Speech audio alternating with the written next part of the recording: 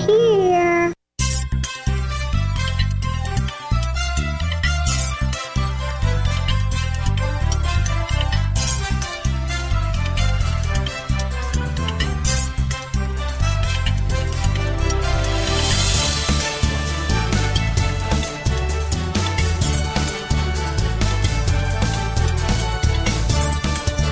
Welcome to the Tech Night Owl Live, the show for PC users who can handle the truth. And now, here's your host, Gene Steinberg.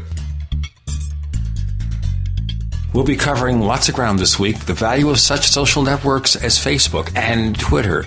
We'll talk about Apple's OS X Lion, the resignation of Steve Jobs, some of the lawsuits in the tech industry, and lots of other stuff with Adam Engst of Tidbits Magazine and Take Control Books, and Abram Pilch of Laptop Magazine on the Tech Night Owl Live. Coming back to our show this week is Adam Engst of Tidbits Magazine and Take Control Books, and we're sure that Adam and his crew, including Joe Kissel and others, have written hundreds of thousands of books about Lion. I'm not lying. We're at 3 now, I think, but we're working on the hundreds of thousands. So hundreds of thousands of words about Lion. That's it. Words, not books. Okay, I understand now. Well, there was a crazy guy in this other field I delve in, the paranormal with the Paracast, where he claimed he had a 1,000 book contract. And I figured, what's 2 words a book? What's the record? Isaac Asimov? Actually, it's funny about books. If you want to talk about novels in general, there was a guy named Walter B. Gibson, a writer and former magician, who used the name Maxwell Grant to write over 300 novels about the Shadow in the 30s and 40s. Now, these weren't like huge novels, you know. They were, 60,000 word books. But you call them novels. So I guess he wrote in terms of novels more than anybody I could imagine. There's also an author named Brad Steiger who writes about the paranormal and stuff, and he's written 165 or 170 books. They need more time, more things to do with their time. Well, this is the kind of writing that's ultimate hack writing. You don't earn a lot of money from this. Yeah. Not at all. They were making pennies a word back in the 30s and 40s. Of course, writers now are making pennies a word too. That's how it goes. Yeah, and that's with inflation too. You think writers are well paid and they have these books and everything. As a matter of fact, what really happens here is that writers, often have to have a day job. Yeah. Writing is one of those professions which the problem is that everyone wants to do it. And it's not very hard to break into doing it at a certain level, and therefore there's a whole lot of supply which tends to cut the price. And therefore no one can make a huge living at it. If you're Sarah Palin, you can make $1 million on a book that somebody wrote for you. If you're a celebrity, you can always make a book. And if you look at real writers, the people who do well are the people who, there's some kind of breakout.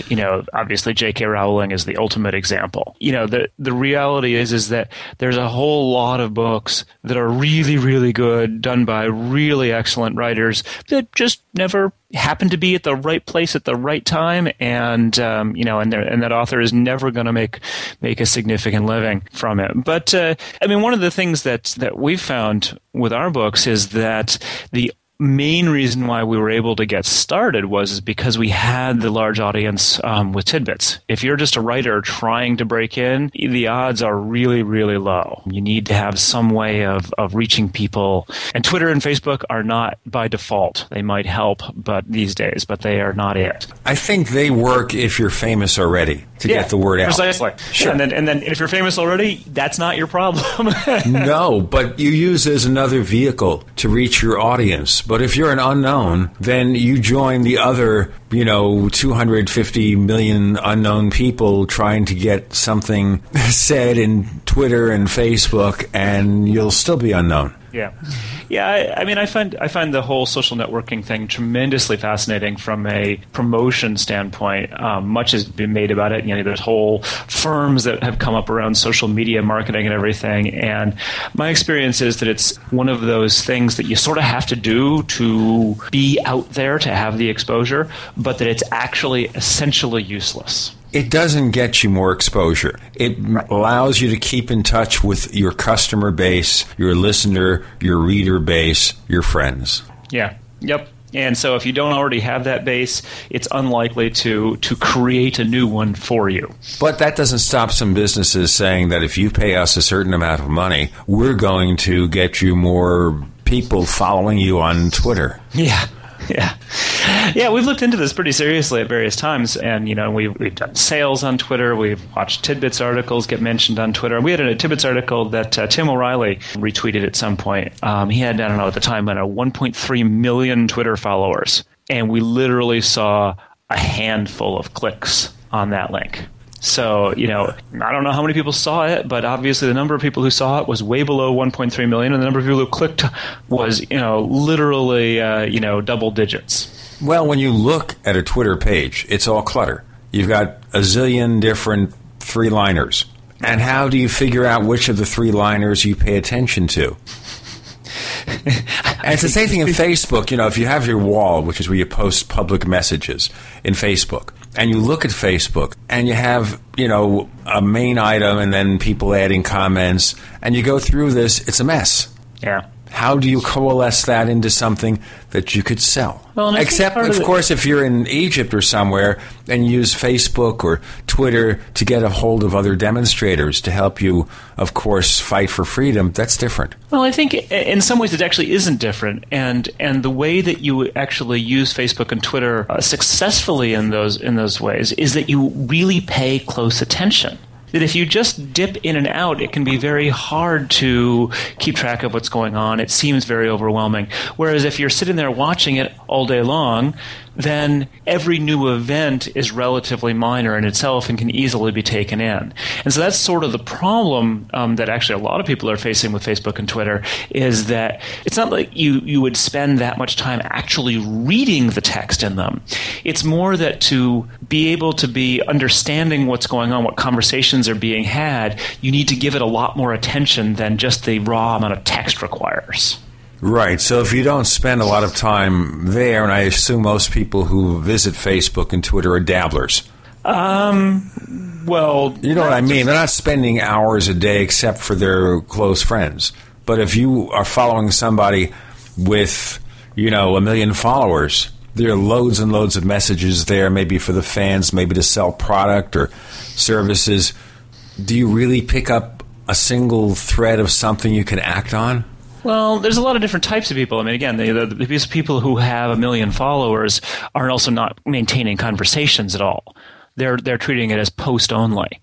And of course they are, but it's their press people who do the conversations. They're not sitting there and writing their own. I don't think that a lot of famous movie stars, though some do, are sitting there writing their tweets every day. No, they pay a publicist to do that. Yeah, I don't know about that one way or another. I just, it's one of those things where it's easy enough to do, and frankly, they're badly enough written that I would be fully believing that many celebrities are writing their own. But again, that's there's difference between celebrities. There's a whole lot of people who are doing post only, who are posting links to what they consider to be interesting things, and those are the people who again tend to have the very, very high volume of people who aren't just movie stars. And again, it's one of those situations where you can do that because you're not engaging in it completely from.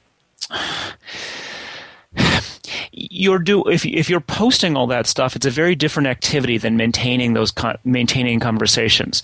The people who tend to spend a huge amount of time on Twitter and Facebook are the people who really do interact with a large number of people in a conversation-like mode, because that's where you just have to be plugged in the whole time. You can't give it 2 seconds of attention every hour and expect to have a conversation.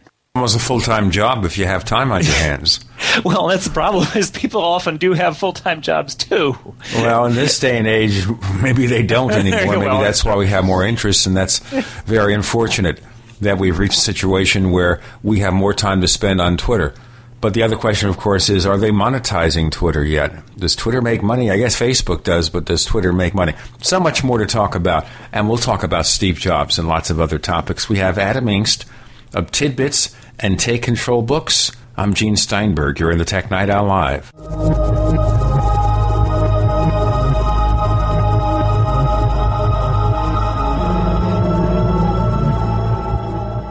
Hey neighbors, meetings are an essential part of any business. You know, making presentations to clients, collaborating with your colleagues. Well, make them as simple as possible to run and organize. Use GoToMeeting by Citrix, the easiest, most reliable online meeting service. With GoToMeeting, you can schedule an online meeting in seconds. Attendees can join with just a click from anywhere. Meeting materials are viewed on everyone's screen, making collaboration seamless. GoToMeeting is so easy to use for you and everyone joining your meeting.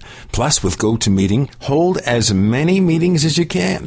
For one flat rate, you have phone conferencing and voice over IP are included. You know, my listeners can try GoToMeeting free for 30 days. A month of unlimited online meetings free. Visit GoToMeeting.com, click on the Try It Free button, and enter the promo code PODCAST. That's GoToMeeting.com, promo code PODCAST. Have you ever felt like the United States government knows way too much about your financial affairs? I continue to hear stories about property seizures, frozen bank accounts, confiscation of stocks and bonds. It makes me wonder if the U.S. citizen will ever again have the right to life, liberty, and the pursuit of happiness. Unfortunately, with the Drug and Money Laundering Act, the IRS Revenue Ruling 6045 of 1984, and the Trading with the Enemy Act and Franklin D. Roosevelt's Executive Order of 1933, some precious metal holdings are subject to government intervention. For this reason, Midas Resources has prepared a report explaining the boundaries of trading precious metals privately. Whether if you have any intention of trading with Midas Resources or not, I have instructed my representatives to give this report out free. Call for your free copy at 1-800-686-2237. When investing, always proceed with caution. Again, call 1-800-686-2237. Exercise your legal right to trade metals privately. 1-800-686-2237. Big Berkey water filters are in high demand. Storable foods are also in high demand. BigBerkeyWaterFilters.com has always kept our focus on the Berkey water filter products, but increasingly, our customers have been asking for storable foods. After months of research, BigBerkeyWaterFilters.com now offers great-tasting, long-lasting, storable foods. These ready-to-eat meals are packed in airtight nitrogen pouches. All you do is just add water, and because they're sealed so well, they come with a 25-year shelf life. Combine our Berkey water filters, which are powerful enough to purify treated, untreated, or even stagnant pond water with our storable foods, and you have a winning combination. Remember, we offer free shipping on every order over $50, and GCN listeners receive 5% off all ceramic filter systems. Visit BigBerkeyWaterFilters.com or call 877-99-BERKEY. That's BigBerkeyWaterFilters.com or call 877-99-BERKEY today. For centuries, silver has been used as a powerful natural antibiotic, and as a listener to this station, you probably already know the benefits of using colloidal silver. With so many websites to choose from, finding a reputable, patriotic company with great products at affordable prices can be a difficult task. Introducing UtopiaSilver.com. UtopiaSilver.com carries the best, most effective, and most affordable colloidal silver and colloidal gold products in the industry. UtopiaSilver.com also carries products to fit your lifestyle, including weight loss, immune system defense, cleanses, herbs, joint and bone care, and much more. First-time customers using promo code GCN50 will receive 50% off all colloidal products. Visit us today at Utopia Silver, that's UTOPIA Silver, UtopiaSilver.com, or call 888-213-4338. That's 888-213-4338. UtopiaSilver.com, taking back America's healthcare one American at a time. We want to hear from you. If you have a comment or question about the Tech Night Owl Live, send it to news@technightowl.com. That's news@technightowl.com. And don't forget, you can visit the famous Tech Night Owl community forums at forum.technightowl.com. Get in on all the action. That's forum.technightowl.com. We are back with Adam Engst of Tidbits and Take Control Books. If you go to tidbits.com, you see everything. It links to everything, one portal for all the stuff he does. So we were just briefly going into social networking and basically, can a business use it to build a business from scratch, or is it a way to keep up with your customers? What's the social graces involving all that stuff? And the other question, of course, would be, in a situation like this, Twitter has millions and millions of people. Can Twitter make money from this? Are they making money? They seem to go through all this venture capital. This week they got venture capital. Next week? My understanding is they're not making money. It is a very, very good question of whether or not they can make money in any significant way. Usually what happens in these situations is that they either find some sort of business model. I mean, Facebook with ads, and obviously Twitter, will be doing advertising in various different ways. And the other way that you can potentially do that is to basically sell your content. So for a while, Twitter and Google had a deal. But if they don't manage to do it on their own, then what's more likely is that some larger firm will end up buying them for basically the user base, because the user base is useful if you can in some way get them to do something of monetary value. So you think that maybe Microsoft, because of Bing, would buy Twitter, or maybe Google? Those are the two big ones, obviously. It hasn't happened already, which means that the people who are in charge of Twitter feel that they have an option to make a lot more money and keep going as independent. The thing that's interesting about Twitter is they have so many users and their valuation is so high that it would be hard for any company at this point to buy them and justify that based on what could probably be made from it. Yeah, I don't know. I mean, obviously, if there have been many Twitter-like things, just like there were many Facebook-like services that have come and gone, and how you get the sweet spot, how you find that sweet spot where you can maintain the service and make money is a real trick. I mean, I've heard something the other day that I thought was just truly distressing. Alton Brown's TV show Good Eats, which just ended after 12 years, and right. I haven't watched it much, not having television for the last bunch of years, but very, very well done TV show, was apparently basically a lost leader for him. That what that did is it got him exposure and speaking gigs and book deals and things like that. But that TV show, wonderful as it was, did not make any money. And you think a person who puts on a TV show, a network show on cable, they've got to be millionaires. And certainly something as popular and well done, and this was, this went on for 12 years. There were rabid fans. You would think that it would be at least a moneymaker, if not a vast moneymaker. And to find out that what it really was a calling card, to make Alton Brown, from a business standpoint anyway, to make him into a celebrity chef. I don't know. It's just a little depressing, I guess. Maybe he did it for a song, and maybe the entertainment company he worked for played the song and dance game. Just back to social networking before we segue. Google Plus. Is that going to go anywhere, or is it another one of these Google initiatives that they have a little bit of a splash and then it sort of disappears? I find Google Plus really interesting, actually, partly because Google clearly learns from their mistakes with, say, Google Buzz, with Google Wave, things like that. And I like it. One of the things I like about it, honestly, is that it's not Facebook. And Twitter, you run into that 140-character limit. So there's just a limit to how detailed a conversation can get or a question can get on Twitter because of that limit.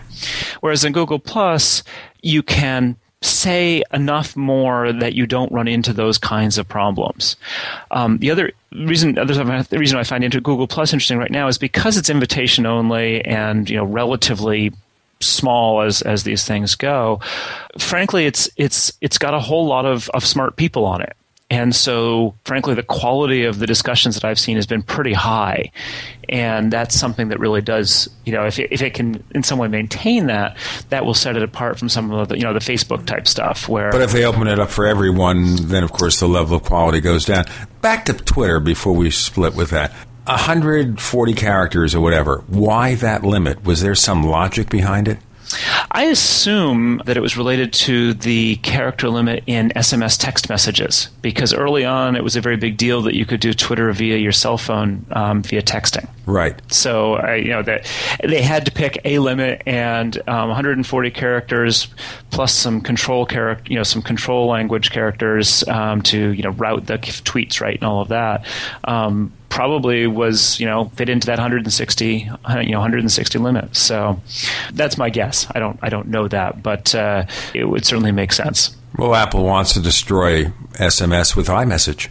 This is iOS 5, folks, in case you're wondering what I'm talking about. I have to say, SMS messaging, it's an amazing technology because it is so simple and so brain dead, and yet obviously so useful and so widespread. I mean, to the point where cell companies are making billions upon billions of dollars on text messages. You have to think, what does it cost to maintain an infrastructure to allow you to send out text? And it's a fraction of what it costs to send voice, but they make a ton of profit on it. It actually doesn't cost anything. If you have the infrastructure to do voice, you have the infrastructure to do SMS. It just piggybacks. Right. It's just the control channel. That it's right. It's there by default. And I mean, the thing that bugs the heck out of me is, as someone who, has an iPhone but doesn't particularly make phone calls or use text messages, I feel that I'm paying a huge amount for basically the opportunity to make the occasional phone call or send 5 or 10 text messages a month. And, and the cell companies, they charge vast amounts for those kinds of things. And as I said, much more for the text messages. It's thousands of dollars per gigabyte in data that they're actually charging. Right, even more than the data plans. Yeah. You consider the data plans what you're paying, and then you consider what you're paying for this $30 a month unlimited family plan on AT&T for text. And I know about that because when my son is in this country, he lives in text. Yeah. Doesn't talk with people on the phone. Maybe he was here a month from Madrid, Spain, visiting his friends, hanging out with the family a little bit anyway. And I'd look at him. And when he drives, of course, he had a rental car. He rented himself a car when he was here. He doesn't text when he's driving. He's not that silly. But when he was there with the phone in his hands, nothing to impede his attention, it was going constantly. And he's not, a 15-year-old. He's 25. Yeah. It's absolutely standard. And so, the cell companies have managed to keep those prices very high. And, I'm a big fan of Texty, for instance. It's an app on the iPhone and a service that allows you to basically do text messages without paying for them. And I think it's brilliant, and I use it heavily and recommend it because I'm just so offended at the costs of text messaging for people who don't. I mean, if you send 3,000 to 5,000 text messages a month, then $10, $20, $30 a month is not a big deal. You're really getting your money's worth then from the standpoint if you feel like you're getting value for what you do. Adam Inks, by the way, does not send 3,000 text messages a month. He actually has a real job with his company. Adam Inks is joining us. I'm Gene Steinberg here in the Tech Night Owl Live.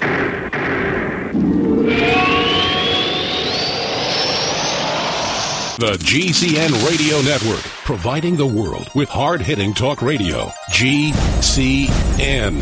Great talk radio starts here. Don't complain about your cable bill going up and up and up. Do something about it. Grab a pencil and jot down this special number, 1-877-804-MY-TV. The more cable TV rates go up, the better digital satellite TV looks. So, disable the cable and get more of your favorite channels in 100% digital quality for less money. Call 1-877-804-MY-TV right now to sign up for packages starting as low as $19.99 and up to 4 rooms. And there's no equipment to buy. That includes your free HD TV upgrade, your free DVR upgrade, and your free professional installation. And the best part, the pristine digital picture and sound. Call 1-877-804-MY-TV. So, what are you waiting for? Pull out your major credit or debit card. Call 1-877-804-MY-TV. 1-877-804-MY-TV. Disable the cable, cut costs, and get more. Call 1-877-804-MY-TV. 1-877-804-MY-TV. Ready to save? Then you're ready for the Super Summer Sale at Herbal Healer Academy. Herbal Healer has been the leader in quality natural supplements for 23 years. Log on to herbalhealer.com and take advantage of Herbal Healer Academy's incredible savings on 500 parts per million colloidal silver, the best pharmaceutical grade available, and all sizes on sale. Super Male Plex with Uhimbi and Super Femplex for summer toning. Buy glucosamine chondroitin 60 caps, summer sale priced at only $12. Colon Enhancer 250 caps, summer sale priced at just $18. And if your brain's a little foggy, we have a great supplement on sale called Memory Power. Log on and hit the postcard specials link for more super summer savings at herbalhealer.com. As always, new customers get a free catalog with first order. Herbal Healer Academy, healing the world with nature, one person at a time. Do you owe the IRS money you can't pay? Then listen carefully, because you already know that the problem won't go away by itself. You can get help today from the leading tax expert in the country, Dan Pilla. Hi, I'm Dan Pilla. The IRS isn't going to just forget about you. Right now, the IRS is hiring thousands of tax collectors to go after delinquent accounts just like yours. That's why you need to take action today, and I can help. I take a simple but proven approach to solving your tax debt problem.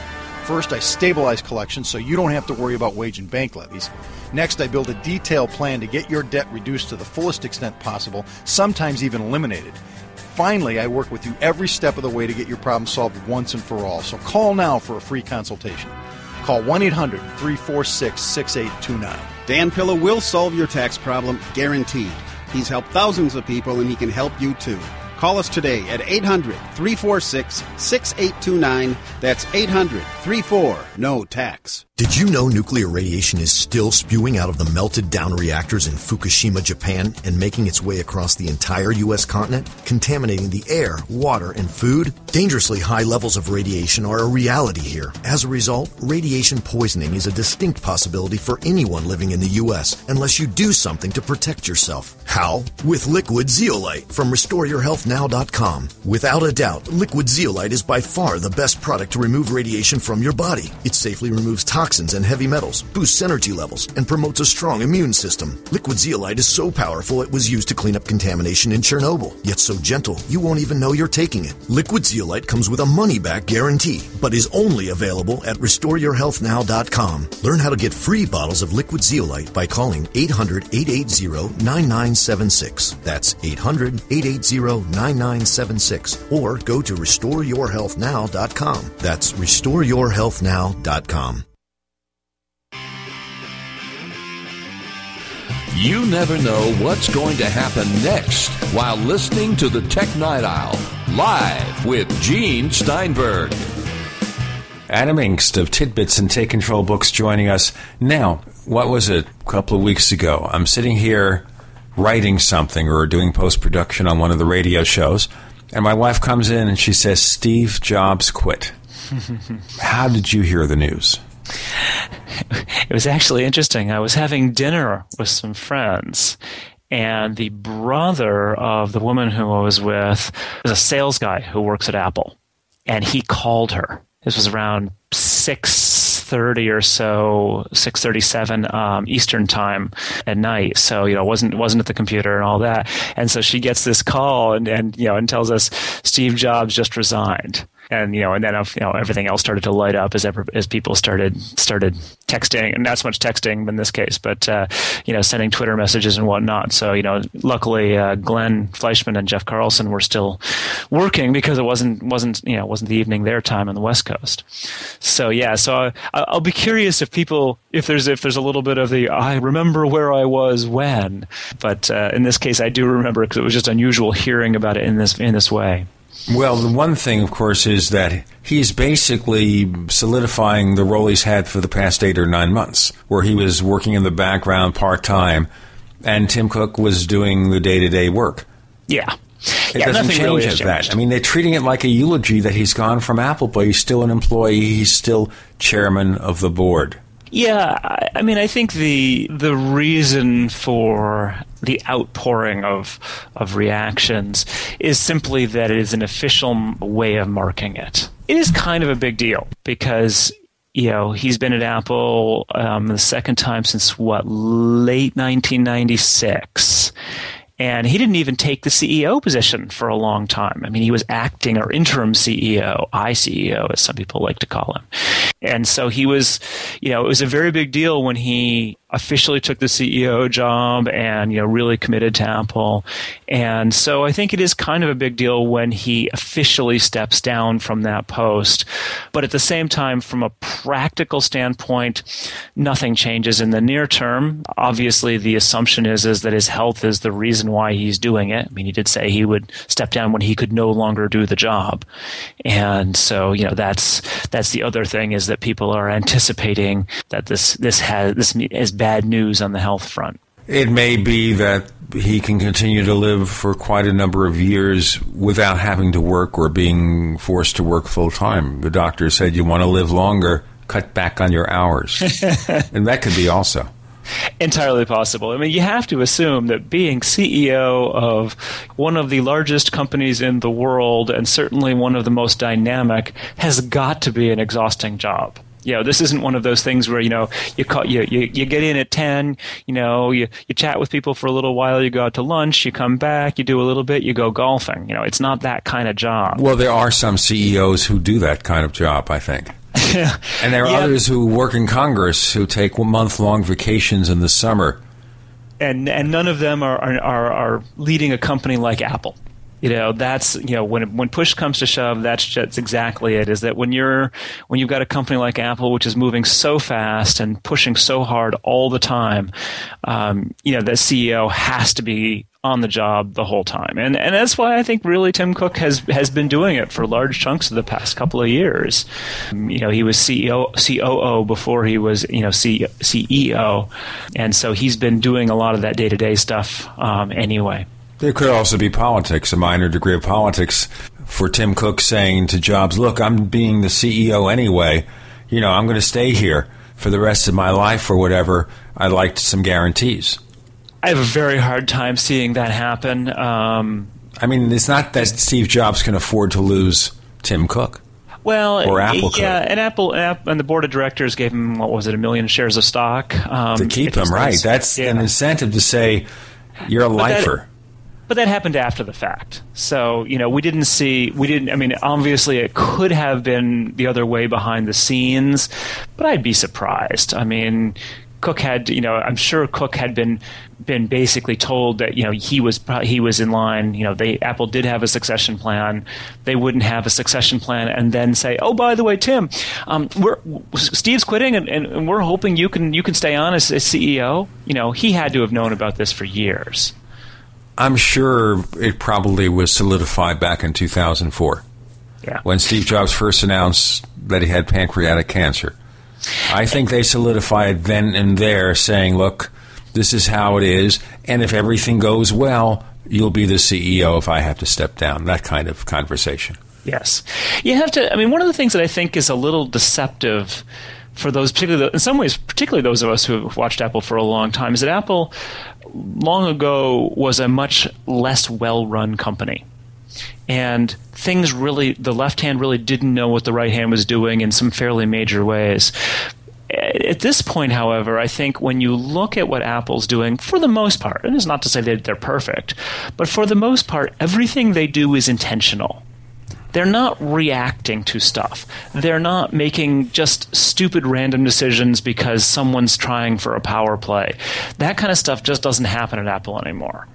And as a result, the company may not always be comprehensible from the outside, but I think you can't look at their success and say it's just luck.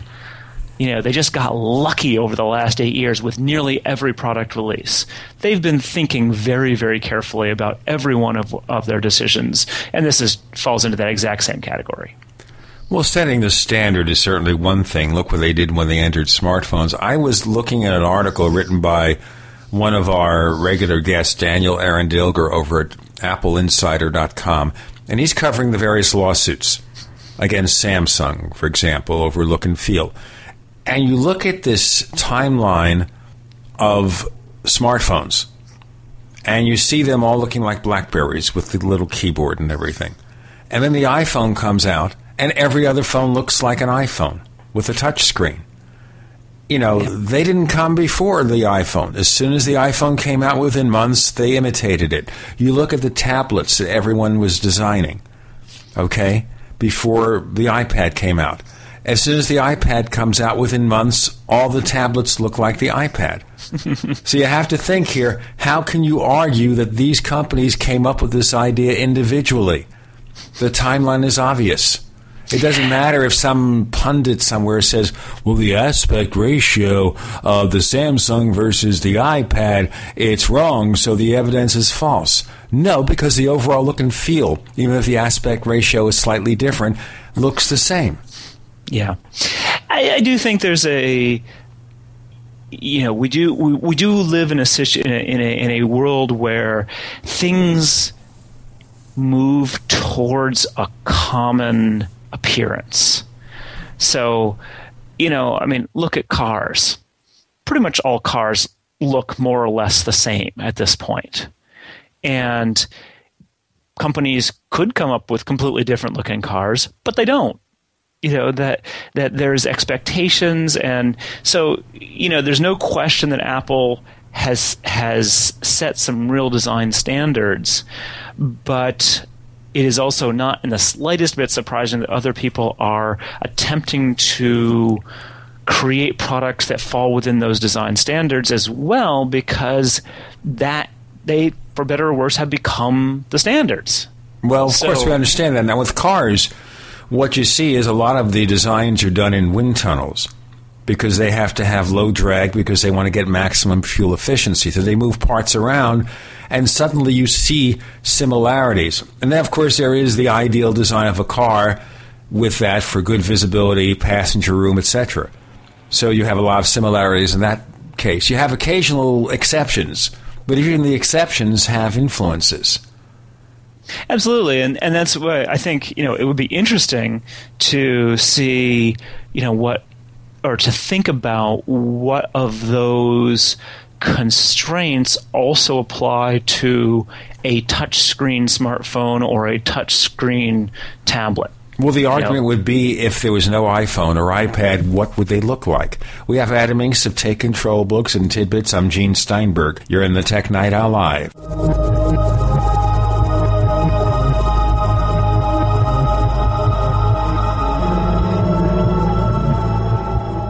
America's #1 source for independent talk radio for over a decade. We are the GCN Radio Network. Hey neighbors, meetings are an essential part of any business. Making presentations to clients, collaborating with your colleagues. Well, make them as simple as possible to run and organize. Use GoToMeeting by Citrix, the easiest, most reliable online meeting service. With GoToMeeting, you can schedule an online meeting in seconds. Attendees can join with just a click from anywhere. Meeting materials are viewed on everyone's screen, making collaboration seamless. GoToMeeting is so easy to use for you and everyone joining your meeting. Plus, with GoToMeeting, hold as many meetings as you can for one flat rate. You have phone conferencing and voice over IP are included. My listeners can try GoToMeeting free for 30 days, a month of unlimited online meetings free. Visit GoToMeeting.com, click on the Try It Free button, and enter the promo code PODCAST. That's GoToMeeting.com, promo code PODCAST. You know that drinking pure, high-alkaline water is one of the most important factors in maintaining high energy and vibrant health, and most experts agree that the water you drink should be at a pH level of 8 or higher. AlkaVision Plasma pH Drops, available only at alkavision.com, combine a unique formula of most alkaline minerals available. AlkaVision Plasma pH Drops alkalize your water, ridding the body of harmful toxins and acid, helping you to regain your energy and health. Alkalizing your water by simply adding 10 drops of AlkaVision Plasma pH Drops helps the body to rid itself of acidic waste, increases oxygen, and raises the pH of your body to optimal levels. And bacteria and viruses cannot survive in an alkaline high pH environment. Order your bottle of AlkaVision Plasma pH Drops for only $29.95 at alkavision.com. That's ALKA Vision.com, or call 269-409-1776. 269-409-1776. Alkalize your body. Supercharge your health at alkavision.com. Are you tired of spending money for metal canning lids year after year? Then stop. Stop buying metal lids and get Tatler reusable canning lids. Made of USDA and FDA-approved food-grade plastic, Tatler canning lids let you safely store emergency preparedness foods for years. Traditional metal lids are single-use throwaways that contain BPA, but Tatler canning lids are indefinitely reusable and guaranteed to last a lifetime when used as designed for home canning and contain no BPA. Tatler lids are dishwasher safe, perfect for standard pressure or water bath canning, eliminate food spoilage from acid corrosion, fit standard mason jars, and are proudly made in the USA. Place orders by phone at 877-747-2793 or go to reusablecanninglids.com. That's 1-877-747-2793 or go to reusablecanninglids.com. That's reusablecanninglids.com. Tatler Reusable Canning Lids, the original since 1976. Positive results from satisfied customers of Heart and Body Extract continue to pour into our website, hbextract.com. This is Al from New Jersey. One day I saw your ad for Heart and Body Extract, and it mentioned that it would help me with angina, so I decided to order. I figure I had nothing to lose. Heart and Body Extract supplies your body with everything it needs to balance itself and maintain optimal heart and circulatory health with no negative side effects. I took the formula 3 times a day as directed, and I kid you not, within 4 days my angina pain was completely gone. Order HB Extract by calling 866-295-5305 or online at hbextract.com. That's 866-295-5305 or hbextract.com. I could not believe it actually stopped the pain. Heart and Body Extract actually works. This is just an amazing product. Even the numbness in my hands is completely gone. Heart and Body Extract for a long and healthy life. Live with Gene Steinberg. It's the Tech Night Owl.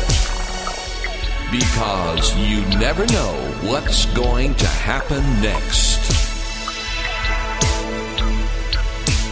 Adam Inks of Take Control Books and Tidbits joining us. I'm Gene Steinberg. You're in the Tech Night Owl Live.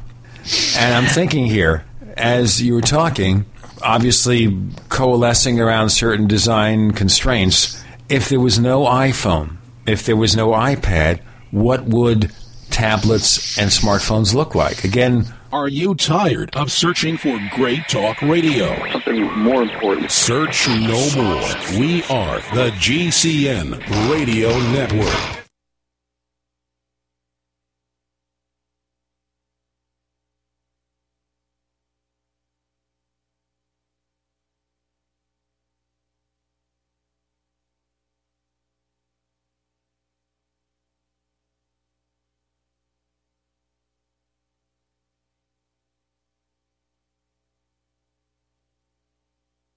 Their drugs to make sure that that you're getting what you ordered. Viagra, Cialis, Boniva, Amplify, Lipitor, Nexium, or Zetia. It's meds.freetalklive.com. Let's go to Shadow in Huntsville. Shadow? They know the messing me wrong way exactly what's going to happen. What's that, Shadow? Oh, excuse me. Yeah, somebody was coming around there for a moment.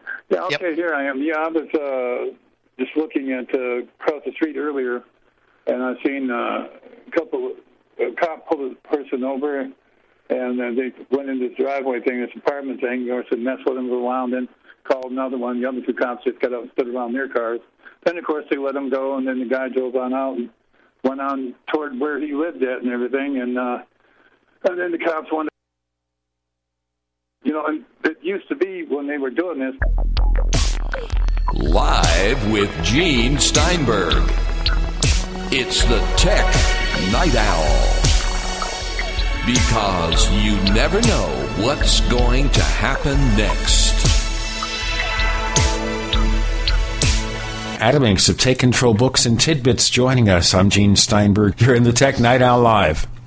And I'm thinking here, as you were talking, obviously coalescing around certain design constraints, if there was no iPhone, if there was no iPad, what would tablets and smartphones look like? Again, we go back to the BlackBerry model. Would they have all adopted touchscreens as Apple did?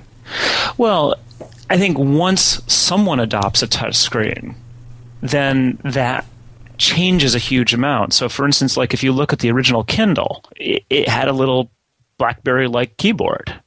and it's a horrible, horrible keyboard. You know, it's one of those keyboards that makes you want to gnaw your arm off.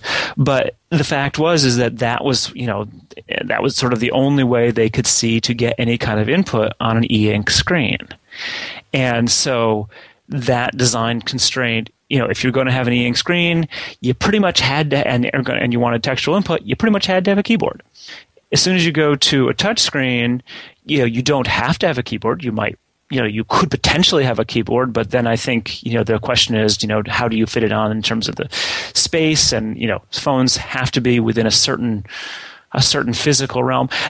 I'm not disagreeing that Apple shouldn't have, you know, that their design patents and whatnot shouldn't be valid.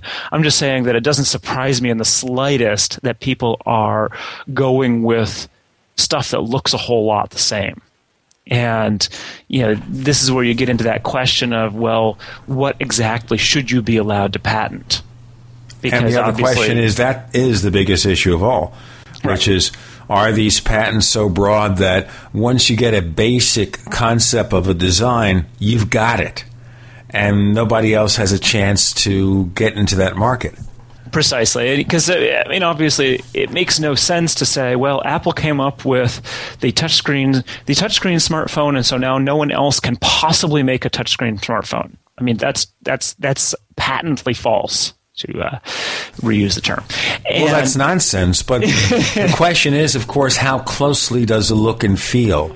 And that can cover a lot of constraints. You know, how closely does the look and feel remind you of the iPhone? That it seemed like a knockoff. And if Apple can show the courts it's a knockoff, it's not an original design, that's how they got that injunction in Germany.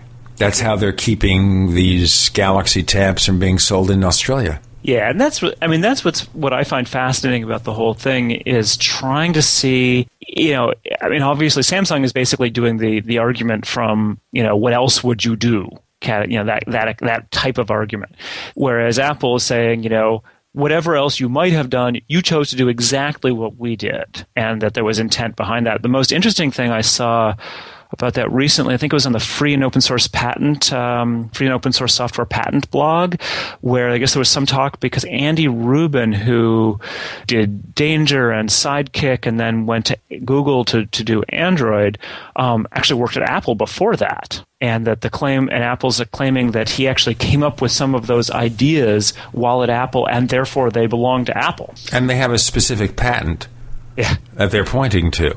Now, there's this crazy email from Andy Rubin, which doesn't sound very good. It's about using Java. And remember that Oracle, which owns Java now, is suing Google. Yeah, I haven't seen that particular email, but yes, what we're really seeing here, and this is something, you know, with the whole Nortel acquisition, the Nortel patent portfolio acquisition that Apple and RIM and Microsoft paid $4.5 billion for, and then Google's $12 billion acquisition of Motorola Mobility, is that the patent system is just completely broken. That the whole point of it is to give companies a limited time to make money off of their inventions in exchange for giving them back to the public after that point. And, you know, the idea is to promote innovation. The idea is to say, okay, you know, you get a limited monopoly on your creation as a way of saying that then other people will be able to take what you've done and innovate further. And it seems pretty clear at this point when these companies are spending so many billions of dollars just to have defensive patent portfolios that innovation is not happening. The email from Andy Rubin quoted, "It's suggested to do Java anyway and defend our decision, perhaps making enemies along the way." That's the email. That's the portion of the sentence that seems incriminating. Yeah, you know. But then again, he's not the only person who said something dumb in email. Well, and, you know, ask for forgiveness, not permission. Something like that, yes. That's about and what it certainly says. it's not like Apple hasn't done that numerous times. I mean, with, say, the name of the iPhone and, a number of other situations where they have decided they wanted to use something, and whether or not someone else owned that trademark was irrelevant to Apple, and they would deal with it later. And they have always dealt with it later. Like Cisco Yes. owns the name iPhone, folks. So, of course, Apple released the iPhone and then went to Cisco and said, hey, guys, I got a check. Nice big fat check. You don't mind letting us use the word iPhone? And they said, sure.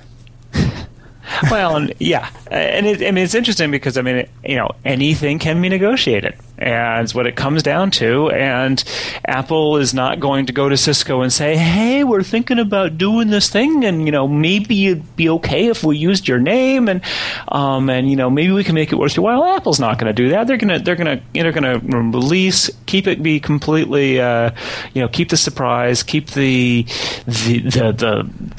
public relations win of just having this blast appear. But they know who owns it. They know full well. And they know their lawyers will say, this is what it's going to cost to get the rights.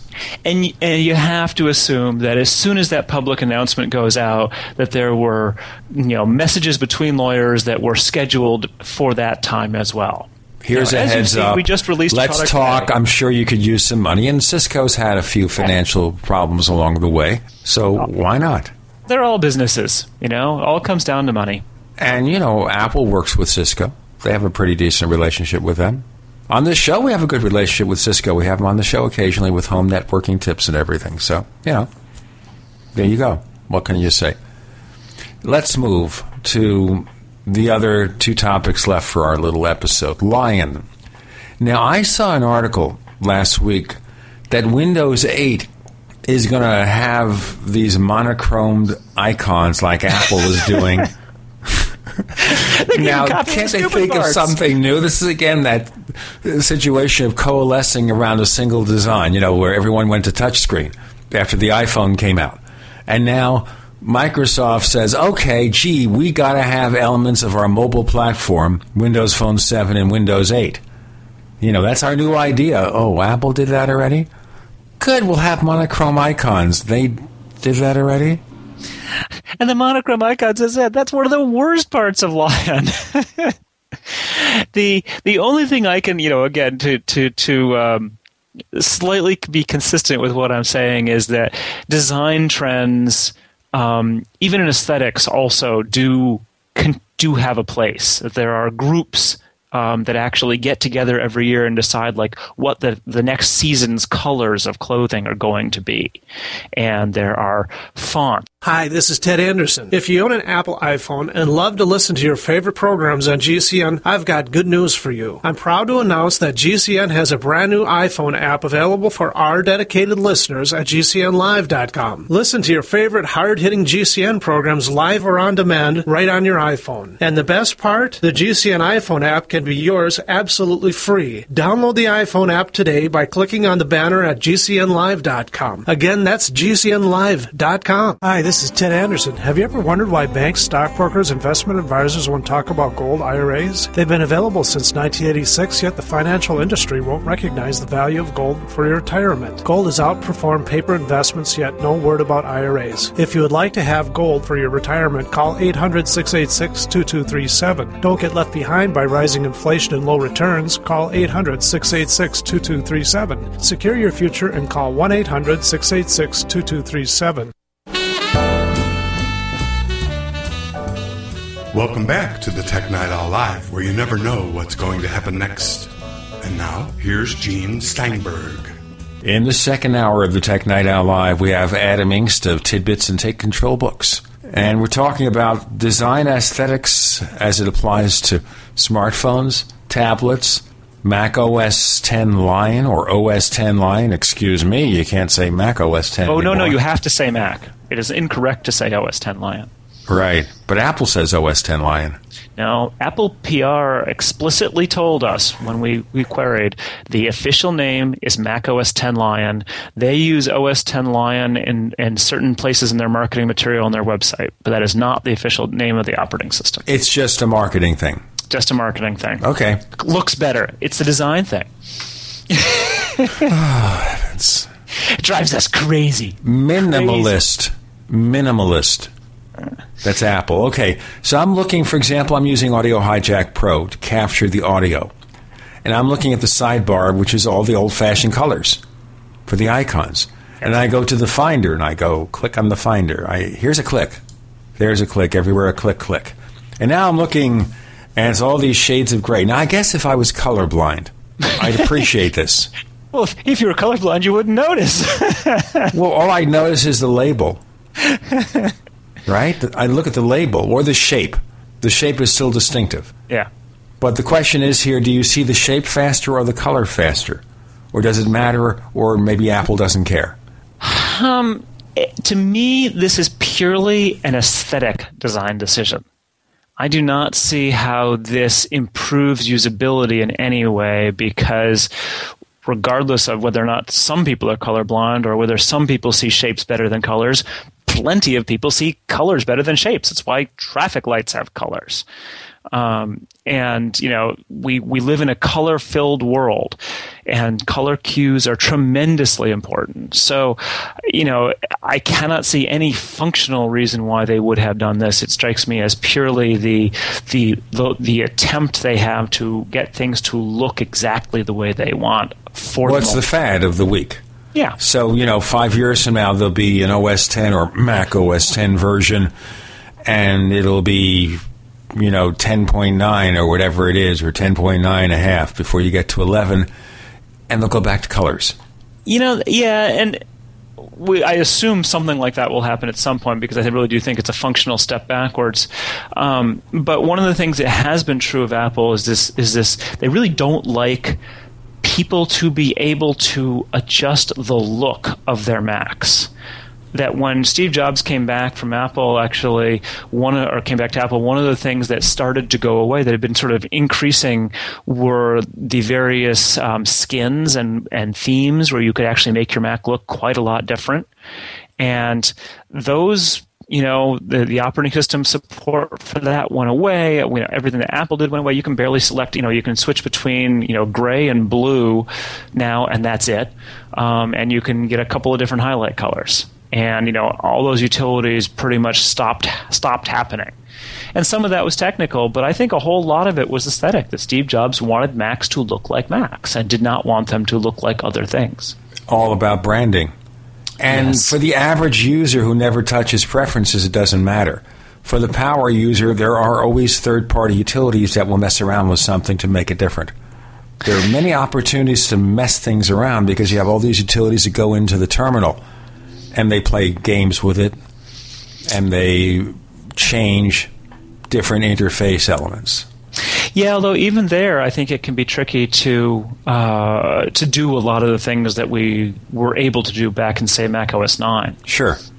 So, Apple just decided they wanted to lock things down. As some of it was technical, because when you can go in and modify window trimmings, that's in essence a way that you can go in and modify memory. And as soon as you've got that, then you've got a security hole. So you're tightening up the system. You're also providing consistent branding. But it looks more and more that Apple wants to basically hide the operating system from the user. Unless you're a power user, they're taking away things so that you can concentrate more on the focus of the app and the document. That's absolutely true. And in some ways, it's a good thing. I mean, the operating system is not something that you should have to look at. We don't use our Mac so that we can move icons around on the desktop. We use our Mac so that we can... Speak for yourself. I understand that you actually like piling them up, and when you're bored, you make little patterns. But I'll tell you what I did. Let me tell you a story here. Back in the early 90s, I was working at a design studio in New York City. This is 1990, 1991. There was an application called ClickChange. Remember that? Mm-hmm. I do. And you create all sorts of crazy, funky designs. So in our downtime, when we didn't have a lot of work to do, we'd sit there and take ClickChange and start taking our Macs and making them look weird. The problem is it was also buggy as anything, so it caused your Mac to crash a lot. So after a couple of weeks of this, the management would come over and say, "Why is your Mac crashing so much?" "Oh, get rid of that silly design. That's what's doing it." Okay, get rid of it. So we got rid of it. But I used to visit people and used to provide on-site consulting and help with people's Macs. You can't do that anymore because you have the Genius Bar, put us out of business. But I go and do those things, and I'd run into people who turn their Mac into heaven knows what with all this system configuration. But everything had a price. Not just security, but stability. And to have the most reliability, you have to, I guess, take away the opportunities to get into trouble. But Microsoft, on the other hand, just adds more possibilities to get into trouble. Well, it's absolutely true and that was a lot of the reason why Apple started eliminating those kind of hooks into the operating system. And more of them are going away with Lion, honestly. That Lion really, Apple wants applications to do very, very prescribed things because it makes for a more secure system. So one of the things they're adding is sandboxing, where each app can only do things from a set of prescribed activities. And if you program your app in this way, even if someone were to take it over, it simply wouldn't have those other capabilities. There's other things like code signing so that the operating system knows that the app has not been tampered with. And that's required now if you want to put an app in the Mac App Store. And so Apple's doing a lot of things, some with a carrot and some with a stick, to push Lion in this direction where the operating system really does go more and more into the background. But, I think for the average user, that's a good thing. It is. They shouldn't have to think about the operating system. I mean, when you go to your TV set, and there's an operating system on there, probably a Linux-based operating system that allows you to run those menus, an embedded operating system. You don't have to think about that. You don't want to think about that. You just want to think about, okay, I'm going to change the brightness of the picture, or I'm going to switch the inputs. Yeah. And you don't even want to think about that. You want the brightness to be correct, and you want the inputs to just automatically do the right thing. Maybe we're arguing then for the official Apple TV. Yeah. The real Apple TV, which is, of course, the product that actually gets that right, where you don't have to worry about that. You can just turn on your TV set, you take it home from the store, and it's not set super bright, which is another problem with TVs, by the way. They're always super bright because they want to stand out. Look at me on the bright showroom floors at Best Buy. Of course, you don't watch TV on the bright floors at Best Buy. They do have, these areas that are supposed to mimic living rooms where you see the TVs in a dark setting. You can't have a TV with the brightness turned all the way up. That way you also use more power. You want to conserve electricity. Yeah, I was quite shocked. I have some Dell monitors, and at some point I was hooking them up to a power meter to see how much power they consumed. And dropping the brightness really cut the power usage. And these things were almost painfully bright to look at in their default mode. We have a plasma TV set. Plasmas traditionally use more power, and I'm running the brightness probably halfway because that's all you need to do. If you calibrate that set, you don't want the brightness all the way up because you're watching the TV in dimmer surroundings. Half brightness is fine. Of course, as the TV set ages, you'll have to turn the brightness up somewhat. I don't know where we started with this, but we're all talking about design, control, aesthetics, the operating system, getting the operating system out of your way so you can actually be productive. We're talking with the very productive Adam Engst. I'm Gene Steinberg. You're in the Tech Night Owl Live.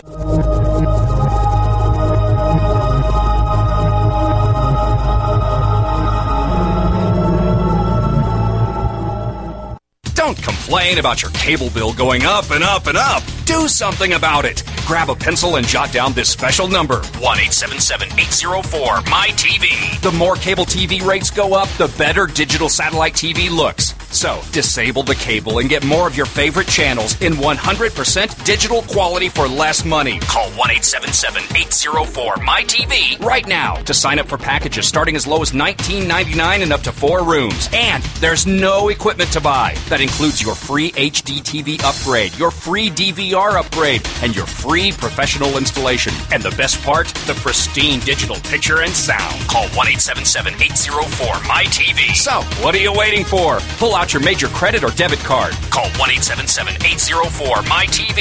1-877-804-MyTV. Disable the cable, cut costs, and get more. Call 1-877-804-MyTV. 1-877-804-MyTV.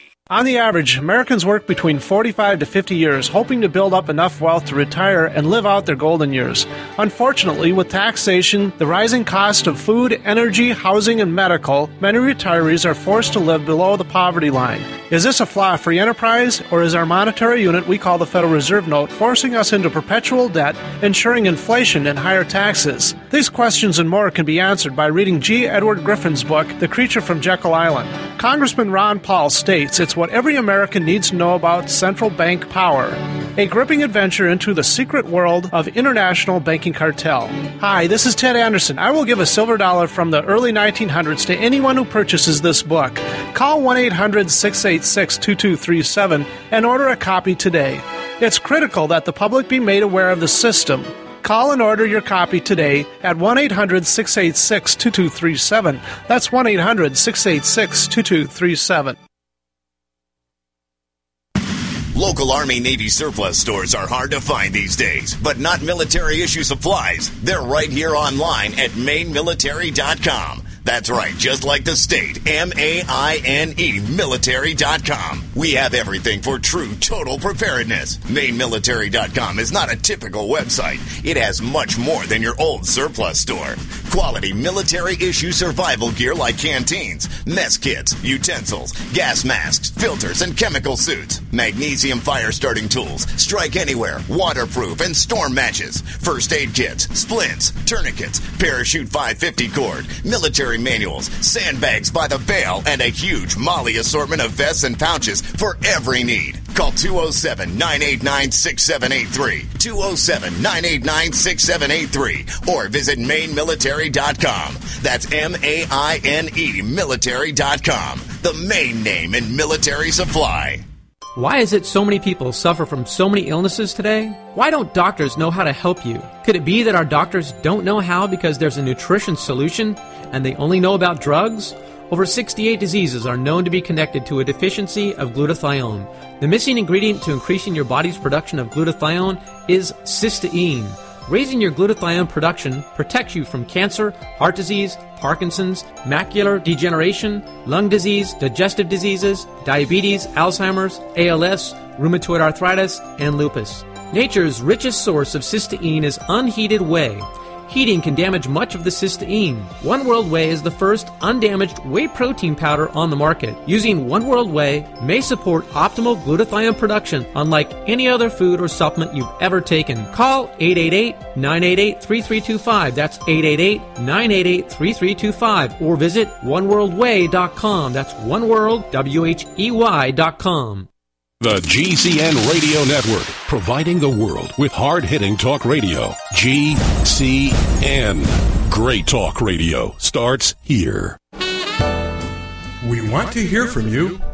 If you have a comment or question about the Tech Night Owl Live, just send it to news@technightowl.com. That's news@technightowl.com. And if you want to catch up on past episodes, we have hundreds of shows for you to download direct from technightowl.com/radio. That's technightowl.com/radio. Or check us out at iTunes. We have Adam Inks of Take Control Books and Tidbits. And we were talking about the way Apple has simplified Lion, the latest operating system, to not get in your face quite as much. But how far can you go with that? I mean, there's talk where Apple is going to merge the mobile operating system, iOS, with Mac OS X. Does that make sense to you? They already share a core base. You know, iOS is Mac OS X at the base. And to my mind, it does make sense that Apple will continue going in that direction with the Mac because it meets the same design goals. They want it to be accessible to people who don't have a lot of experience or who, for whatever reason, have never really quite done well with the classic Mac OS. that they want to let people focus on one thing at a time rather than having a bazillion windows and icons and things bouncing and jumping and all that. They want to have something which is, frankly, locked down so that it cannot be exploited for security reasons. Security is becoming a huge, huge deal. The only way that makes any sense at all for security to be managed on a personal computer is via the operating system. Users simply do not know enough to protect themselves in any significant way against They shouldn't have to. Yeah, they shouldn't have to, but they're never going to, because it's having your computer hacked is not like having someone break into your house. The equivalent would be having someone break into your house and live there and run a gambling den from your house without you noticing for 6 months. That's you ridiculous. See what's wrong with computers now. Even then, although it's largely a Windows problem, go to any TV station or radio station, and you'll always hear ads for these online PC diagnostic programs where they'll check out your PC, they'll get rid of malware, they'll clean up the registry, do all this nonsense to make your computer just run. And we've had a couple of little things going on the Mac, but nothing like that. Well, and the couple of things that we've had go on the Mac have not gone on iOS. Apple keeps releasing security updates for iOS, but we haven't had any significant security problems on iOS. The closest you can get is the fact that jailbreaking keeps happening because every jailbreak is a security hole. Regardless, the fact is that computers are too important now. They are identity, they are money, they are communications. And as a result, they need to be protected. And so, as much as I understand fully and even sympathize largely with the people who say, it's my computer, I want to control what it does. And that's true for me too. But for most people, I just can't see them knowing how to manage all the complexity of security and updates and social engineering problems and all that kind of stuff. Well, remember here the Mac Defender virus or Trojan horse. It's all about social engineering. They made you think you had a virus on your Mac, and hey, we'll sell you this product. It'll get rid of that virus, except that you never had a virus, and it's only there to collect your monthly payment. Yes. That was a real wake-up call because, a friend of mine's MacBook was infected, not because he had the problem, he fell for the problem, but because his 10-year-old son did. And the son, knew that there was this thing had asked for a password, and so he went and got his mother to type in the password, and, she wasn't really paying attention. She just typed in the password, assuming he knew what he was doing, and poof, they were infected. And, obviously they didn't get as far as, paying for the antivirus software, but nonetheless, it was an entirely understandable vector for infection. You can't avoid that kind of stuff. Well, the thing is, too, you do so many things by rote. You're busy. You're on the phone with somebody, and there's that thing, the prompt comes up, enter your password. Hold on a second. Let me just enter the password here. And you're not thinking, what is this password about? You can't think about it because you're on the phone and you're doing a business deal. And you're trying to talk about different figures, very complicated things, and that little corner of your mind that sees the password, you type it in. Yep, it's very easy to make that mistake. That's the kind of social engineering. We're just clicking on the wrong site in an email. You get an email from something. By the way, we got double spam filtering on our email. I don't take chances. Even then, you get a few. You click on the wrong thing, you go to the phishing site, and if you don't think, you can do a lot of stupid things. And that's exactly why Apple's doing this kind of stuff, is they know that people need all the help they can get. And it just takes time to work these technologies in, to tune them so they're hopefully not an intrusion. That's one of the problems. You can run antivirus software, but if you sort of give it full control over what to do, it'll be slowing your computer down because it's constantly checking everything that goes on in the background. And it's not inherently a bad approach, but it's, it has its price, and the price is the performance cost. Well, today, though, I don't think that the antivirus software that is available for the Mac really has that much of an impact on performance. Macs are so fast, their bite is minimal. Of course, the question is, do you need that stuff? Yeah, at this point, Mac Defender actually was a sea change for me. I had not recommended, or I'd recommended specifically that Mac users didn't need antivirus software until Mac Defender. After Mac Defender, I decided that it really, that had changed. That then, with the advent of this incredibly sophisticated social engineering and just the increase in the audience, such that people were going to be less and less technically adept. If you are not the sort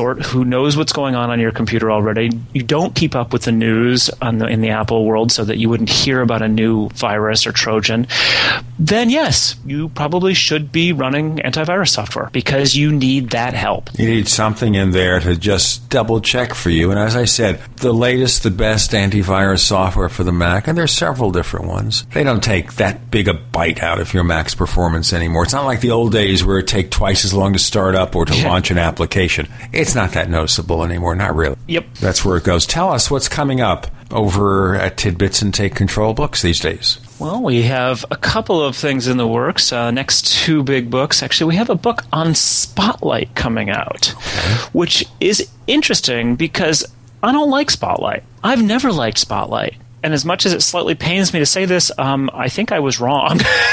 That happens to the best of us. That Apple has done a terrible, horrible, no good, awful, rotten job in explaining what Spotlight can do and exposing all of the cool things that it can do just from typing. You don't need to be using the complicated interfaces, which actually aren't even all that good. You don't need to be fussing around with it in the ways that that you sort of feel like it's just this kind of powerless interface. So this is Take Control of Spotlight. The full title is Take Control of Spotlight for Finding Anything on Your Mac, because we were a little worried that people wouldn't just know what Spotlight was. And who wrote it, by the way? Sharon Zardetto. Oh, of course. She's an old friend of ours, yes. Tell our listeners where to go to check out more information. So if you go to www.takecontrolbooks.com, that should be out next week. And after that, we also have Take Control of Backing Up Your Mac, which will be the latest installment in our backups book from Joe Kissel. Adam Inks, thanks for joining us on the Tech Night Owl Live. Thanks for having me, Gene.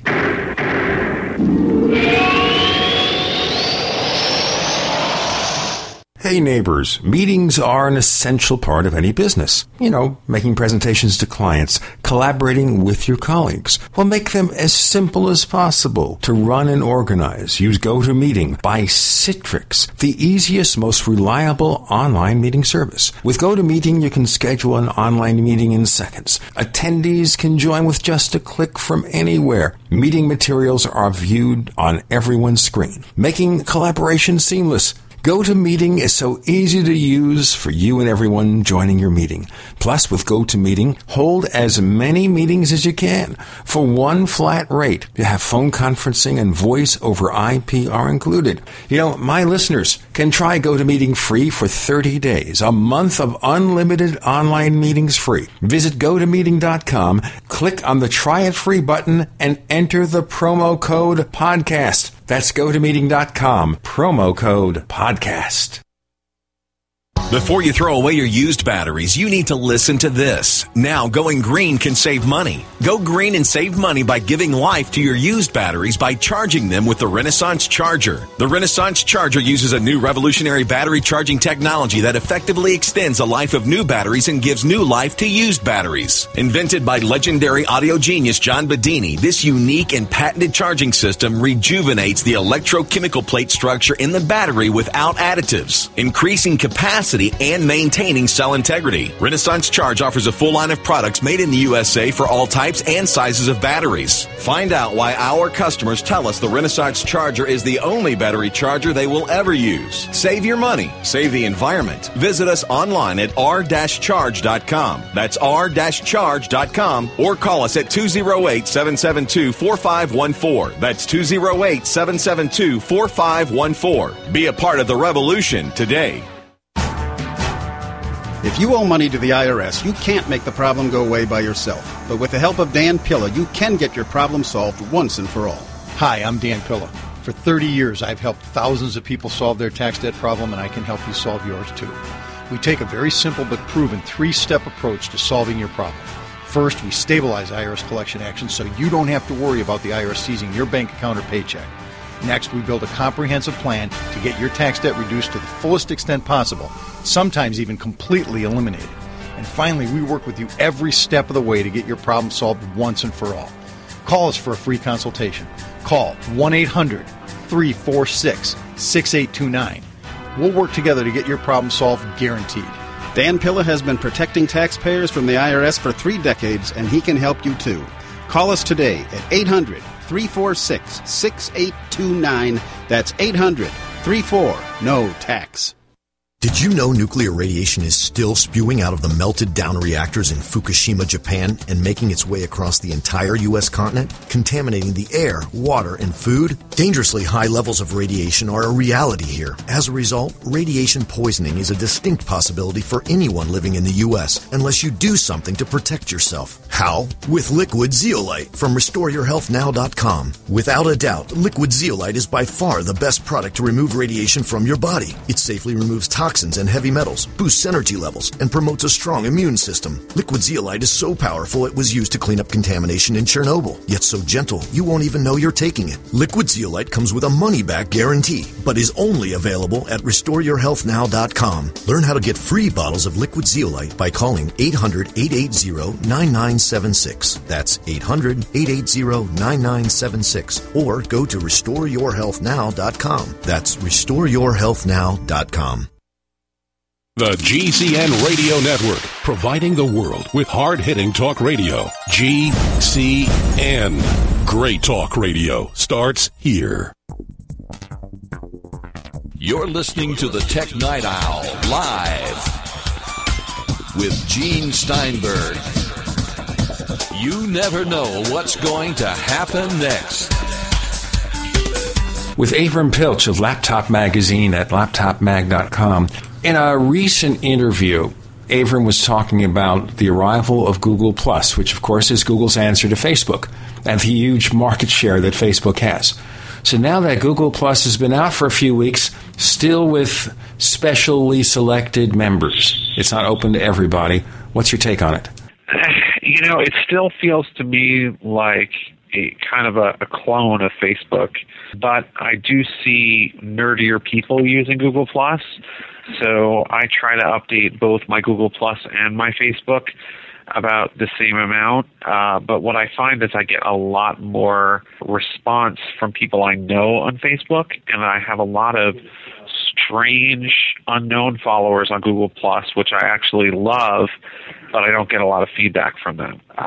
So I think Google Plus is more for feels like it's more for casual relationships, and Facebook seems to be more for people that you know well or know better. Well, is it also part of the problem that Google Plus is still very small, and the crowd that's joined, other than those, of course, specially selected, that crowd is very much in the geek mold?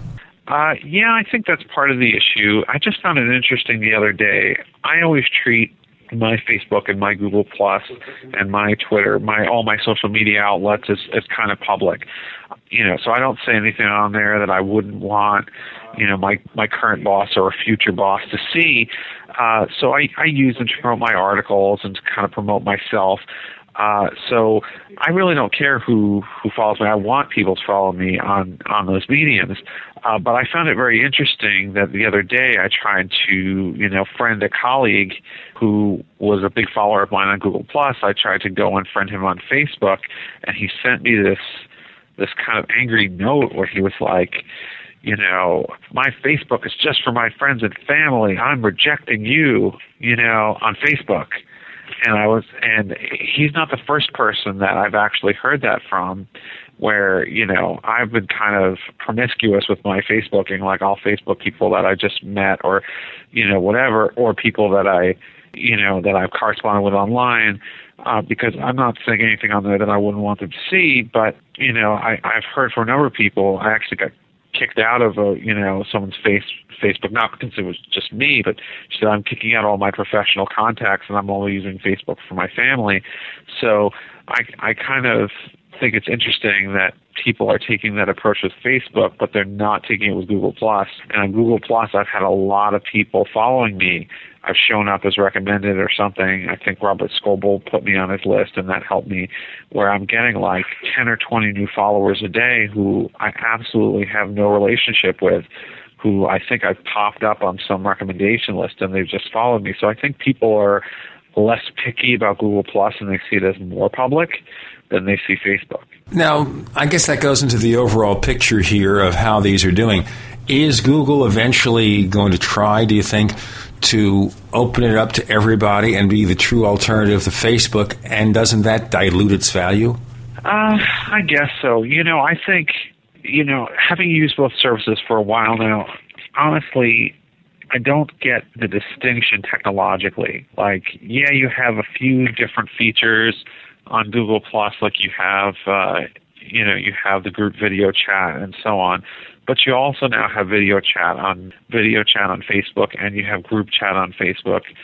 I mean, honestly, for all the talk about is Google+ better than Facebook, it's really, really quite similar. I think the question is, what is the culture of Google+? And right now, you're right, it's a nerd culture.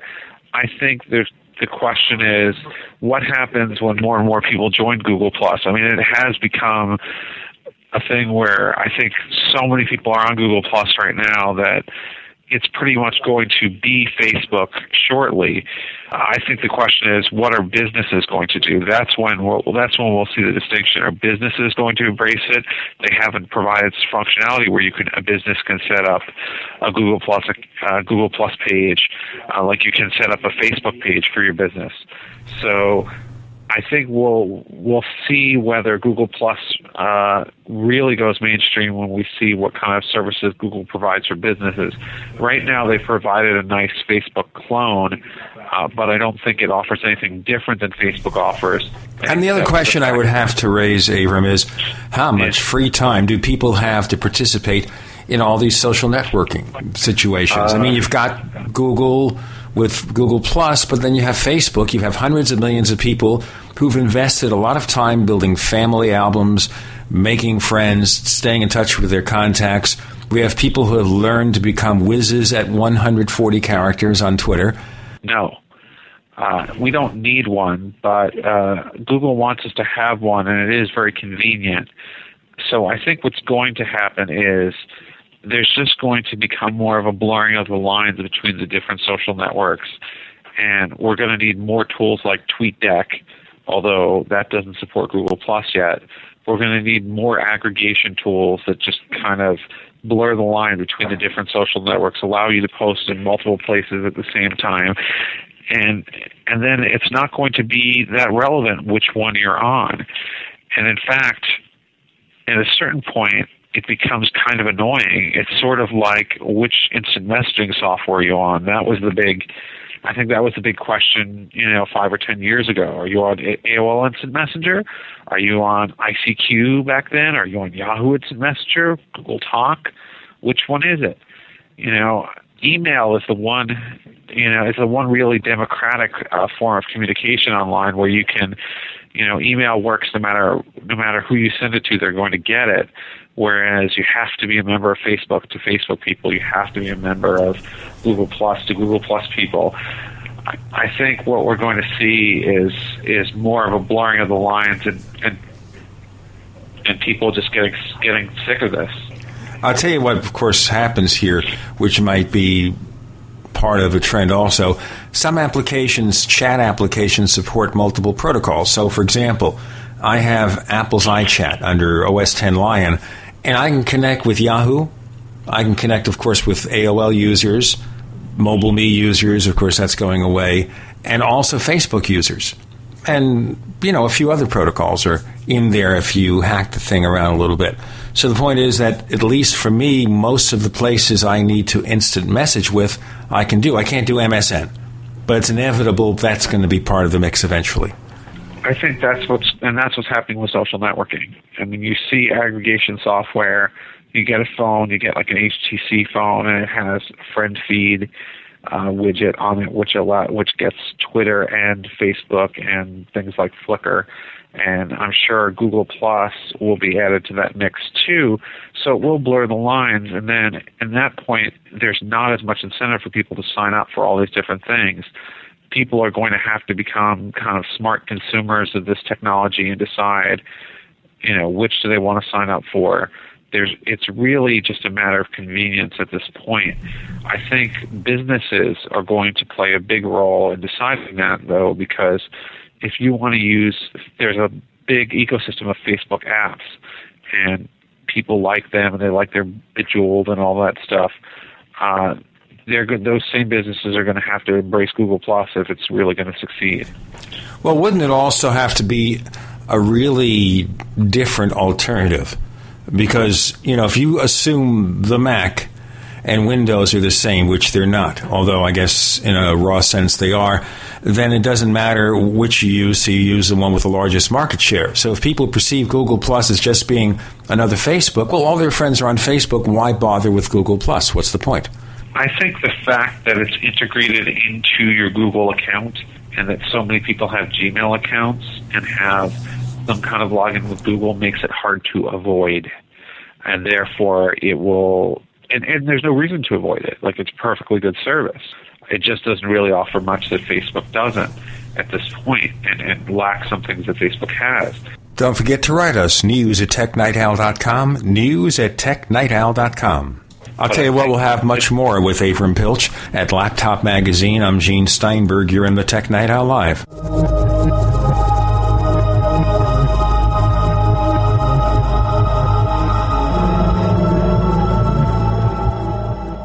Don't complain about your cable bill going up and up and up. Do something about it. Grab a pencil and jot down this special number, 1-877-804-MY-TV. The more cable TV rates go up, the better digital satellite TV looks. So, disable the cable and get more of your favorite channels in 100% digital quality for less money. Call 1-877-804-MY-TV right now to sign up for packages starting as low as $19.99 and up to 4 rooms. And there's no equipment to buy. That includes your free HD TV upgrade, your free DVR upgrade, and your free professional installation. And the best part, the pristine digital picture and sound. Call 1-877-804-MY-TV. So, what are you waiting for? Pull out your major credit or debit card. Call 1-877-804-MY-TV. 1-877-804-MY-TV. Disable the cable, cut costs, and get more. Call 1-877-804-MY-TV. 1-877-804-MY-TV.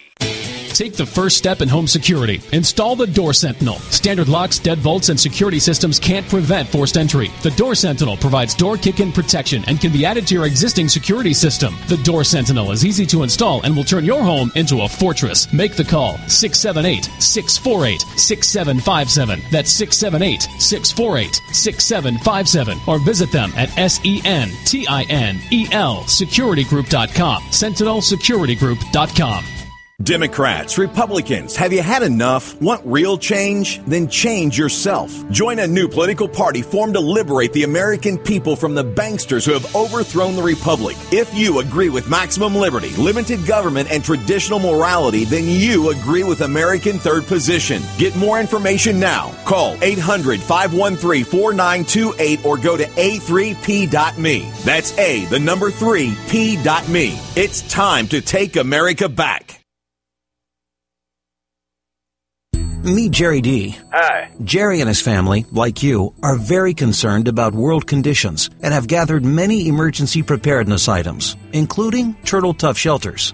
We have added 2 24-foot Turtle Toughs to our supplies and feel very secure knowing our large family is ready for whatever the future may bring. Turtle Tough shelters are not tents. They are permanent yet portable 4-season geodesic frame shelters that are as strong as a cabin at a fraction of the cost and are easy to set up, take down, and move anywhere. Available in 2 sizes. Get your Turtle Tough shelter and accessories included at TurtleToughShelters.com. That's Turtle, TUFF Shelters.com. Or call 801-623-3288. That's 801-623-3288. Or see them online at TurtleToughShelters.com. Turtle Tough Shelters, your all-season home away from home. Enter energy, and more energy. We all need it. Get the energy you need quick through the powers of Wild Forest Extract. Wild chaga and birch bark are the secrets of the forest, used exclusively by Russian athletes. Wild chaga is the world's top source of superoxide dismutase, the critical enzyme that blocks the aging process. Chaga is good for your heart and even helps support healthy arteries. Wild birch extract is the top source of betulin, a natural sterol needed by every cell of the body. And healthy cells mean a healthy body and a more powerful you. No wonder it's known as a king of all herbs. Experience real energy and power like you've never dreamed possible. Take Chago Charge Tea with wild birch bark every day and Chagamax capsules to get the energy you need. You deserve it. Order today by calling 877-817-9829. 877-817-9829. That's 877-817-9829. These statements have not been evaluated by the Food and Drug Administration. These products are not intended to diagnose, treat, cure, or prevent any disease. The GCN Radio Network, providing the world with hard-hitting talk radio. GCN. Great talk radio starts here. You're listening to the Tech Night Owl live with Gene Steinberg. You never know what's going to happen next. We have Avram Pilch of Laptop Magazine. I'm Gene Steinberg. You're in the Tech Night Owl Live, focusing first on the value of social networking and whether Google Plus can make it. Now, the only thing that bothers me about Google Plus, and just looking at it as someone who has just joined up, a couple of months ago when you send the invite. As a matter of fact, I have to thank you publicly for that. Okay, so you look at Google Plus and you have this logo or emblem, +1. Now, if I didn't know what that was, I'd say, what? I like to think that most emblems or logos have some resemblance to the product. And I guess that is a plus. But you have to know what it is for it to make any difference. I think the fact that you now, when you're kind of navigating around Google as a Google Plus user, you have that black bar at the top of your screen, and it has a little status box, which is exactly like the status box in Facebook that shows you when you have new messages and how many. It's kind of addictive if I see that box has a number in it, like, oh, there's some status information for me, I gotta click it. I think the fact that people spend so much time on Google is going to help Google Plus, because you're going to see that. You're going to say, oh, I gotta use it. It's kind of part and parcel of the rest of your digital life on Google. So by offering, even if it's offering kind of a similar service, Google is kind of the Microsoft in this scenario, and Facebook is kind of the Firefox when you think about it, right? Or the Netscape of the late 90s. When Microsoft bundled Internet Explorer with Windows, just the fact that it came installed in Windows, which everyone was using already, helped it overtake Netscape, even though there was a great argument to be made that Netscape was the better browser. Well, you know what? One thing I noticed here is that Microsoft made improvements faster, and it was a lightweight browser compared to Netscape, which was always kind of bloated, maybe because they tried to stick in so many capabilities. The other thing is that Netscape originally was marketed almost as shareware, where at some point they kind of expected you to pay for it. I remember that. I think they were selling some services, but it was always free. Yes, but there's some service, and that got to be confusing. I presume they hoped to make money from that. And this was another one of those crazy quilled AOL acquisitions, which never helped anyone. Well, that's true. I mean, look, AOL certainly hurt them, but the bottom line is, when it first, today, as an Internet Explorer 9, you can make an argument that Internet Explorer is finally at a point where it's on par with other major browsers like Chrome and Firefox, although I still like Chrome the best. But when you were talking about the Netscape days back in the late 90s, early 2000s, there's no question that Internet Explorer was the inferior browser. It had worse standard support. It was slower, all of those things. People weren't making an active choice of, wow, I love this Internet Explorer. It was, this came on my computer. Why should I be bothered to go download something else? And I think that kind of osmosis applies to Google, because just like Windows, Windows was the operating system king and still is. Google is the search king, and is the king of Gmail with its king of email with its Gmail service. So I think a lot of people are going to be drawn into Google Plus simply by virtue of the fact that it's there all the time when they're using Google. It's not a bad service. It's a perfectly good service, and really, in most ways, on par with Facebook, and could be better than Facebook. But at the moment, I think the bottom line is it's going to benefit a lot just from its placement. Now, speaking of the search engine giants, obviously Google is doing very well. Their market share remains pretty consistent. Bing is showing some enhancement, but mostly at the expense of Yahoo, which, of course, has a search engine now powered by Bing.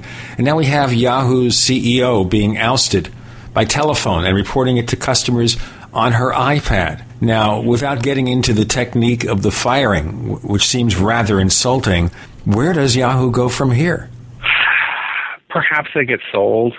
I don't know if Microsoft still wants them, but that would probably be a good move for them. I mean, Yahoo is it's sad because Yahoo had some great services. They offer some nice things, but they've become kind of an afterthought in the last few years. They're kind of still there taking up traffic, getting internet traffic, but they're not really, a huge player. When's the last time you heard someone get excited about a new Yahoo service? Where's the Yahoo Plus? What Yahoo services? They don't do anything. And you remember, at one time, you go back into the 90s, Yahoo was it. They're the ones. Right. It was. It's like the same story as AOL.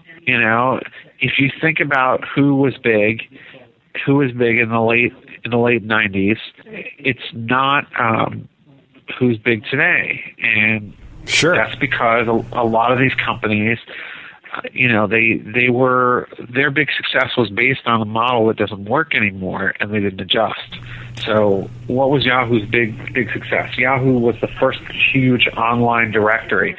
So I remember back in the day, I'm sure you remember, trying desperately to get the Yahoo editors to put my website into their human-maintained directory of websites. And because they had that human-maintained directory of websites, they could build off of it, and they could offer email, and they could have news, and they could do all these things, and they could try to become a media company. But that was their base. Their base fell apart because human search became not that important. Their mechanical search, their automated search was inferior to Google's. Google came along and won in the search space, and then Google has since leveraged that search to become a bigger company, whereas Yahoo doesn't really have anything to leverage, and they've run into a problem. And now what are they doing? They're sitting around kind of putting up AP news stories, hosting a few services like Yahoo Mail, but really nothing that they have stands out in the marketplace, and it just doesn't look like they're going to make anything that stands out. You mentioned Yahoo Mail. Let's point out something here with Yahoo Mail. Yahoo Mail had a recent update of the interface and features, but if you want the full version, it's a premium product that doesn't even include IMAP email, which is, of course, free on Gmail. They haven't even reached feature parity with Gmail. That's the unkindest cut of all. I mean, why do you want Yahoo? Get rid of it. It just doesn't seem like they have a plan. And so I don't know what's going to happen to them. I mean, you look at AOL, for example. AOL was extremely well positioned in the 90s to be a huge player in the Internet age because it had, it owned the pipes. But then when dial-up started to go away and other companies came in and they offered broadband, and the full internet was available to people, and they didn't really need AOL's proprietary content. Their transition into an internet company became very problematic, and now they're a company that owns a bunch of blogs in the Huffington Post and whatever, and that's nice, but apparently hasn't been as big a success for them as they would like. So, if you look at these companies like Yahoo and AOL that were poised to own the world and did own the world in the late 90s, the basis the technological basis for their success is gone, and they haven't been able to move beyond that. Well, I think that's the biggest argument of all.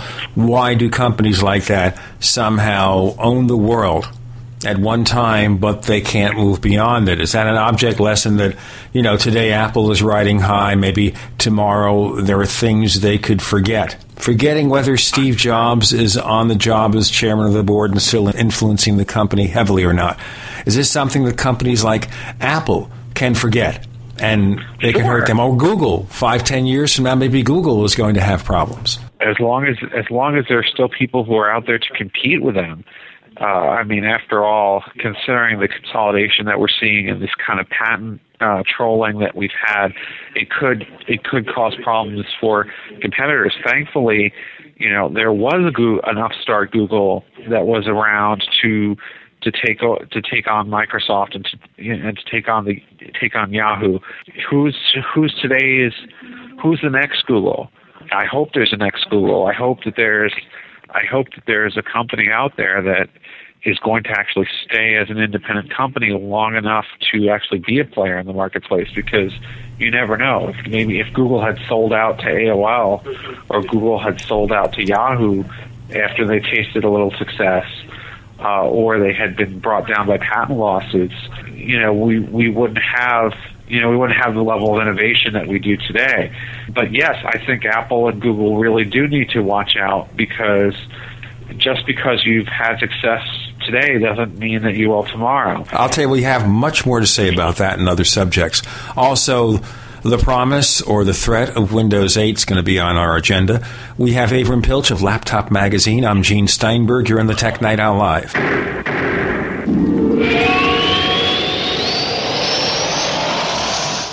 Hi, this is Ted Anderson. If you'd like to listen to GCN programs on the go, I have great news. GCN has created a Droid and iPhone application, and it's free. Just as easy as going to GCNlive.com, click on the banner, and download. Before you know it, you'll be listening to your favorite hard-hitting GCN shows, live or on demand, right on your Droid or iPhone, 24/7 and on the go. So download the Droid and iPhone app free by clicking on the banner at GCNlive.com. Thanks again for listening to GCNlive.com. Again, that's GCNlive.com. We the people grow cotton, weave fabric, engrave ink, embed strips and fibers to protect from counterfeit, then carting to a private bank, having it lent back at interest, forcing taxes to service debt. This capitalism, or was Jefferson correct when stating a central bank issuing the public currency is a greater menace to the liberties of the people than a standing army? Ted Anderson, I'm placing a free silver dollar in a book that explains our monetary system. Call for your copy, 800-686-2237. It's time to understand the system. Call 800-686-2237. That's 800-686-2237. Welcome back to the Tech Night Owl Live, where you never know what's going to happen next. And now, here's Gene Steinberg. We're back in the final hour of the Tech Night Owl Live with Avram Pilch of Laptop Magazine, where he's the online editorial director, which means he's the guy who sweeps the online corridors.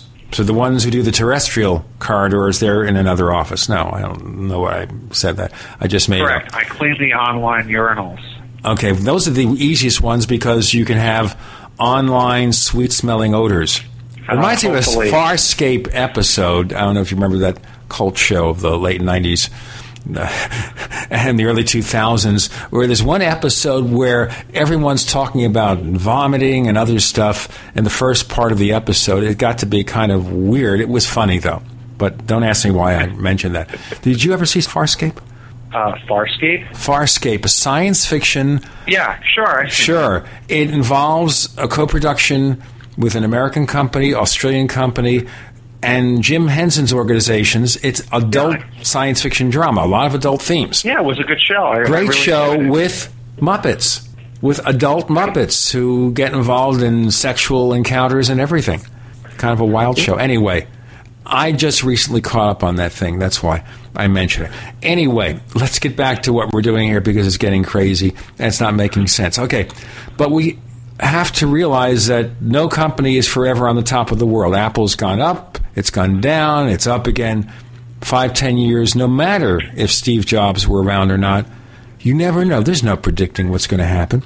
So we'll get into what the future brings for companies. Windows 8, a lot of pressure from Microsoft to really do something special here because of the rise of Apple in the mobile market and the fact that the Mac appears for the most part to be growing faster than Windows PCs?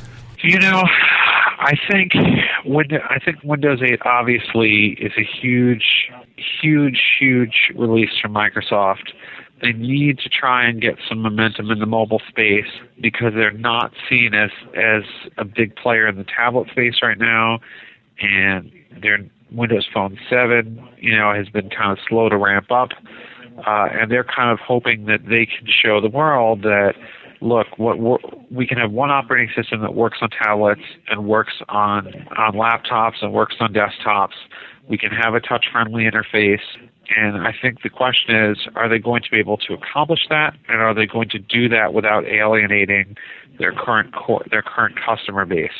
Because this is an example of a company who was heavily invested in a technology that isn't as valuable as it used to be. So Microsoft obviously was the huge winner in desktop operating systems. Windows still controls the majority of the world's computers, but tablets and phones become more important. They're not a leader in that space. So this is the abject lesson for Apple. Apple is a leader in phones and tablets, and they're doing pretty well on the desktop. But what's the next big thing, and are they going to be a leader in that? The next big thing is probably the cloud. I don't know if Apple's going to be a leader in the cloud. I don't think Apple knows. Yeah. Makes it that much difficult. Okay, what do we know today about Windows 8 other than picking up some stuff from Windows Phone 7? Well, we know that its primary interface when you first boot up is not going to be the start menu and the desktop and the windows with the close button and the minimize, maximize button that we've come to know and either love or hate over the last 20 years or so. It's actually going to start off with a tiled home screen that looks a lot like a phone or tablet operating system, and you're going to be able to either tap or click on tiles to get to applications. So that's going to be a really big change for people. It's like Launchpad under Mac OS X Lion? Yeah, it's like it is basically it's like a touch friendly, tile-based system like we've seen on a lot of devices. However, they say that it's going to be equally friendly to use with a mouse and keyboard. I'll be the judge of that when I actually get to download a beta version of it. And my guess for your audience is we're going to see the beta version coming up at the Build conference, which is September 13th to 15th. Or the 16th, we're going to see. They haven't said, but my guess would be that they would release the beta at that time. They've said they're going to talk a lot about Windows 8 at that conference. Now, one thing I want to ask you about this here. One of the interface features supposedly is more emphasis on a ribbon-like presentation. This controversial ribbon in the file viewer on Windows. Is that something that's correct or just a rumor? Yes. No, not a rumor. It's been shown on the Windows 8 build blog, the Windows 8 blog, that they like that ribbon interface. So you can expect to see it. I mean, today in Windows 7, you see it in Paint and you see it in a lot of the built-in Windows applications, and you can expect to see it everywhere, including Explorer. Obviously, for those of us who are kind of nerdy, we don't like it that much because it eats up screen real estate. But Microsoft has said that it actually is good for wider screens now that we're all on 16:10 and 16:9 screens, mostly 16:9 screens on the newer notebooks, that it actually takes advantage of the wider screens and doesn't eat up as much of your screen real estate as you think. Plus, you can hide the ribbon, or there will probably be ways to hide the ribbon. So what they're really trying to do is they're trying to aid in discoverability of functions. So basically hiding the menu bar aids in discoverability, because that's what I see. That's the disconnect. Well, I think their point is if it's in your face, you'll click it. So I think it could help, possibly help someone like my mom although maybe not, but it could possibly help her because she might say, oh, where's the copy and paste? Now, if you've been using Windows for any length of time, you know that it's under the edit menu. But there's a lot of people who don't know that. And particularly for... So rather than have a menu, you have a button in the ribbon that says copy. Correct. Okay. So basically you're taking the contents of the most used functions from the menu bar and you're sticking them in the ribbon. But then if you got too many icons there, it can be just as confusing, isn't it? I find it's confusing. Absolutely. I hate the ribbon. I mean, I'm trying to be objective and fair about this. I don't want just to be using the Mac. I have a Windows environment. Frankly, most of the time it's through Parallels Desktop on a Mac, but it's the real Windows 7. It has great performance. Maybe I can't play games like on a raw Windows box, but it works pretty well. I'm getting a real Windows environment there. I get to see what is going on. And the first thing I want to do is restore the menu bar. Because if you've trained people for, 25 years to use a menu bar, and here are the functions, and now saying, no, if you have to look at all those crazy icons, remember which icon means what. Oh, there's the copy thing. And there's a semblance of a ribbon in the Mac version of Word. Okay? Now, I look at that, and a lot of the functions I want to use in the menu bar are suddenly stuck somewhere in that ribbon. I got to spend an extra second or two trying to find them. And I think that works against the seamless functionality of the application, and it might be the same for Windows. I think Microsoft's making a mistake. I think that they, for better or worse, decided that they were going to go with that mistake around 2006. They started working on Office 2007. Because once they committed to the ribbon in Office 2007, and then they blew it out in Office 2010, and they started to add it to, to things like Paint and Windows 7, you knew that the ribbon was the future, whether you like it or not. Now there's probably going to be a generation of kids that grow up not knowing what the menus mean and knowing where to find stuff on the ribbon. What I think we should all do is learn keyboard shortcuts and minimize our ribbons. Well, of course, that goes back to a bit of retro there.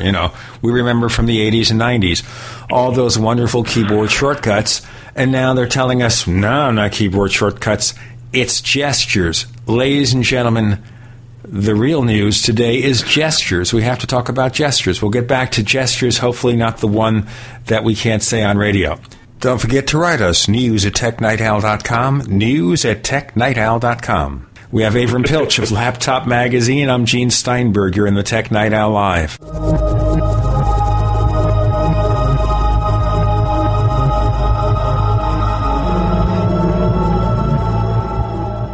Hey neighbors, meetings are an essential part of any business. Making presentations to clients, collaborating with your colleagues. Well, make them as simple as possible to run and organize. Use GoToMeeting by Citrix, the easiest, most reliable online meeting service. With GoToMeeting, you can schedule an online meeting in seconds. Attendees can join with just a click from anywhere. Meeting materials are viewed on everyone's screen, making collaboration seamless. GoToMeeting is so easy to use for you and everyone joining your meeting. Plus, with GoToMeeting, hold as many meetings as you can for one flat rate. You have phone conferencing and voice over IP are included. My listeners can try GoToMeeting free for 30 days, a month of unlimited online meetings free. Visit GoToMeeting.com, click on the Try It Free button, and enter the promo code PODCAST. That's GoToMeeting.com, promo code PODCAST.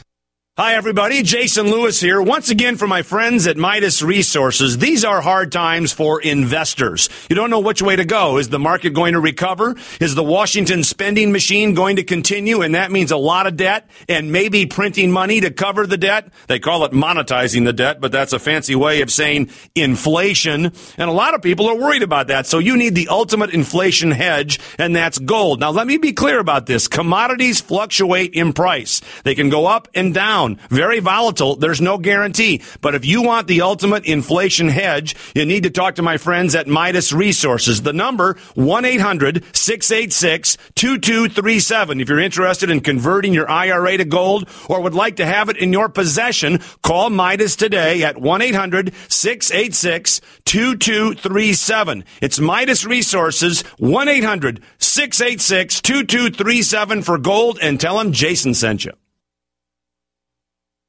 Big Berkey water filters are in high demand. Storable foods are also in high demand. BigBerkeyWaterFilters.com has always kept our focus on the Berkey water filter products, but increasingly, our customers have been asking for storable foods. After months of research, BigBerkeyWaterFilters.com now offers great tasting, long-lasting, storable foods. These ready-to-eat meals are packed in airtight nitrogen pouches. All you do is just add water, and because they're sealed so well, they come with a 25-year shelf life. Combine our Berkey water filters, which are powerful enough to purify treated, untreated, or even stagnant pond water with our storable foods, and you have a winning combination. Remember, we offer free shipping on every order over $50, and GCN listeners receive 5% off all ceramic filter systems. Visit BigBerkeyWaterFilters.com or call 877-99-BERKEY. That's BigBerkeyWaterFilters.com or call 877-99-BERKEY today. Are you tired of spending money for metal canning lids year after year? Then stop! Stop buying metal lids and get Tatler reusable canning lids. Made of USDA and FDA-approved food-grade plastic, Tatler canning lids let you safely store emergency preparedness foods for years. Traditional metal lids are single-use throwaways that contain BPA, but Tatler canning lids are indefinitely reusable and guaranteed to last a lifetime when used as designed for home canning and contain no BPA. Tatler lids are dishwasher safe, perfect for standard pressure or water bath canning, eliminate food spoilage from acid corrosion, fit standard mason jars, and are proudly made in the USA. Place orders by phone at 877-747-2793 or go to reusablecanninglids.com. That's 1-877-747-2793 or go to reusablecanninglids.com. That's reusablecanninglids.com. Tatler Reusable Canning Lids, the original since 1976.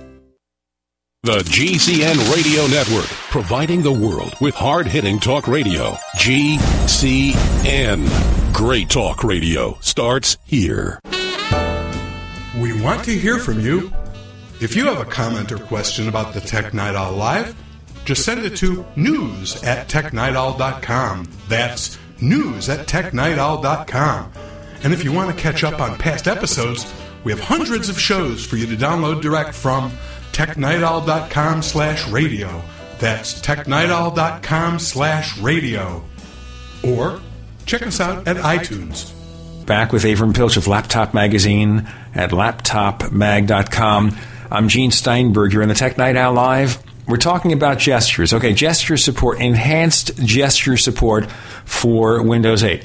Now, one of the criticisms we have of OS X Lion, there are too many gestures. Who's going to remember all those gestures?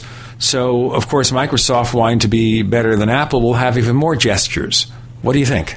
I think it's fine as long as you don't need those gestures to get around the operating system.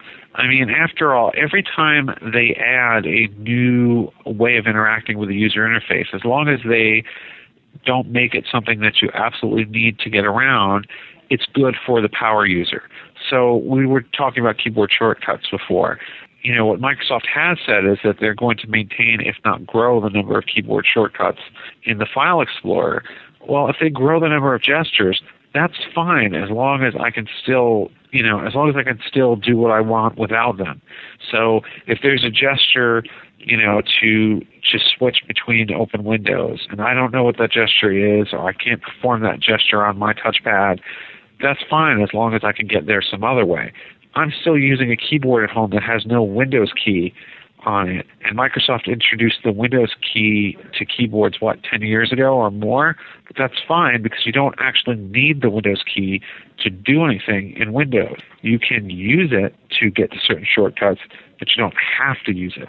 And as long as gestures are optional in that way, it can only benefit the user to give them another way of getting to the same content faster. Well, I guess we'll see where the gestures go. But as I said, people even experienced Mac users have a problem with that. Okay, so Windows 8, we'll know more next week, and probably the next time that we have you on the show, we can talk about the ins and outs, and maybe I'll stick a developer beta of Windows 8 on one of my computers or in Parallels desktop, because the nice thing about Windows is when Microsoft presents betas, a lot of those things are public. It's not an NDA where you're going to have the Microsoft police come to your front door and rip apart your PC.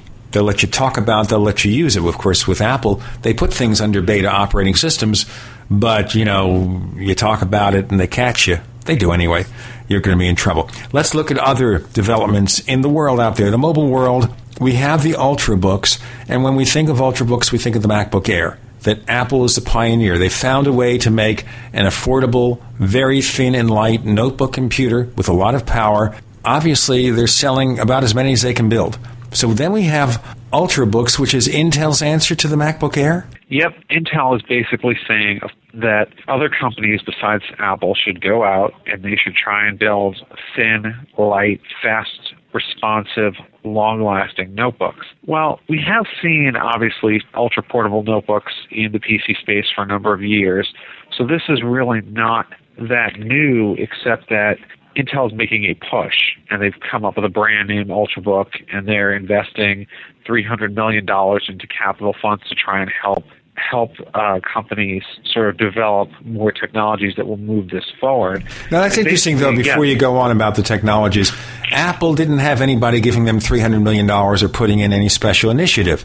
They use their own in-house development team to build the MacBook Air, to perfect it, to bring it where it is today. But now Intel has to produce a reference design for all the other PC makers. Why can't they roll their own? Such a good question. And I was reading some articles about it this week, and it seems that Apple was willing to go out and kind of design custom motherboards and custom chassis and things for the Air, whereas I think a lot of these PC manufacturers are kind of buying things off of the shelf, buying motherboards off of the shelf, and buying, wireless cards off of the shelf and all the peripherals off the shelf. And when they're plugging them all together, they use up more power, they take up more space. They're not, making the cohesive effort investment that Apple is. So I think that's kind of the problem. I think a lot of these PC OEMs kind of move in a herd mentality. Intel is trying to steer that herd. This is why Apple is a success and Apple is an innovator, because they're willing to make the investment and say, we're not just going to wait for some other company to decide our destiny. We're not going to wait for a product category to prove itself before we invest in it. I mean, I think the problem with a lot of companies, and both in the tech space and outside, is a lot of companies are reactive. They won't build something until they know there's a market for it or until there's some kind of a push for it.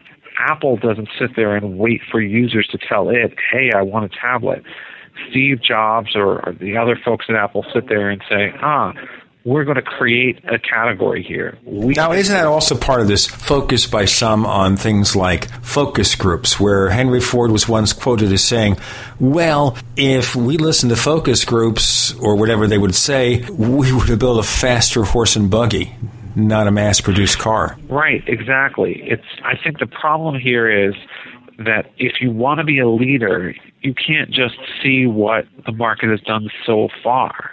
You can't just run a business and say, I'm going to wait for myself to experience some success before I jump in. So I think a lot of these companies, they've made half-hearted efforts to build, low-end 11 and 13-inch ultra portables. They haven't marketed them. They haven't tried to really prove to the user that this is a valuable category. They just kind of sit around and react, and that's why we see so many 15-inch clunker notebooks, because, we've got a very reactive PC ecosystem, not a proactive one. We've got a bunch of people out there who are buying basically laptops to replace their desktops. They go to Best Buy, they see a 15-inch notebook for $500, $600. It's sitting there on the shelf. Whichever one has the shiniest screen, a lot of them will buy, and that's what the industry is kind of, based on. And Apple is really smart to say, we're going to try and build a premium product. We're going to try to appeal to people's higher level instincts. things. We're going to try and create something that people want, as opposed to just trying to kind of rehash what we've heard, what we've seen that they want already. Intel is trying to kind of drive this forward, and I give Intel credit for doing this because I think we've all seen what the MacBook Air is, and, I do give Apple a lot of credit for that, but we'd like to see it, obviously like to be able to get all kinds of computers that offer that kind of thin and light behavior, that kind of long battery life. It's actually not unheard of. I mean, we've seen for a number of years notebooks like Lenovo's ThinkPad X300 series, which is now the ThinkPad X1, and we've seen, other notebooks out there like the Dell Adamo, which are really thin and light. The problem is that most of them are super expensive. You're talking $1,500 to $2,000. So Apple's basically turned the meme of the expensive Apple gear on its head, because their MacBook Air is priced the same or less than anything that hopes to compete with it. Well, to be fair, the Air starts at $999 right now, and that's for the 11-inch one, which is really kind of small. I would get the 13-inch, which is a few hundred more than that. But you're right. A lot of these Ultrabooks that we're seeing are coming out with estimated price tags of $1,100, $1,200, $1,300. They're going to have to get those prices down to $700, $800 to really see an impact. I'll go into this more in a moment. We have Avram Pilch of Laptop Magazine. I'm Gene Steinberg. You're in the Tech Night Owl Live.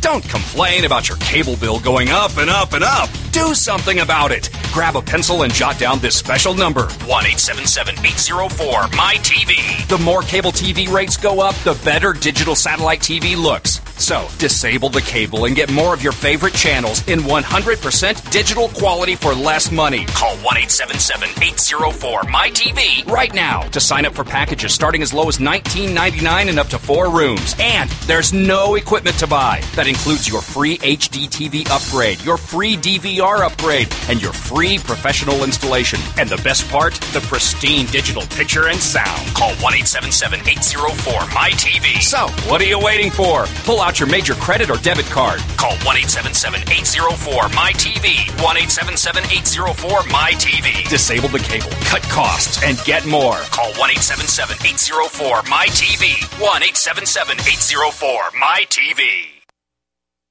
If you drive for a living, you don't get paid to stop or wait in line.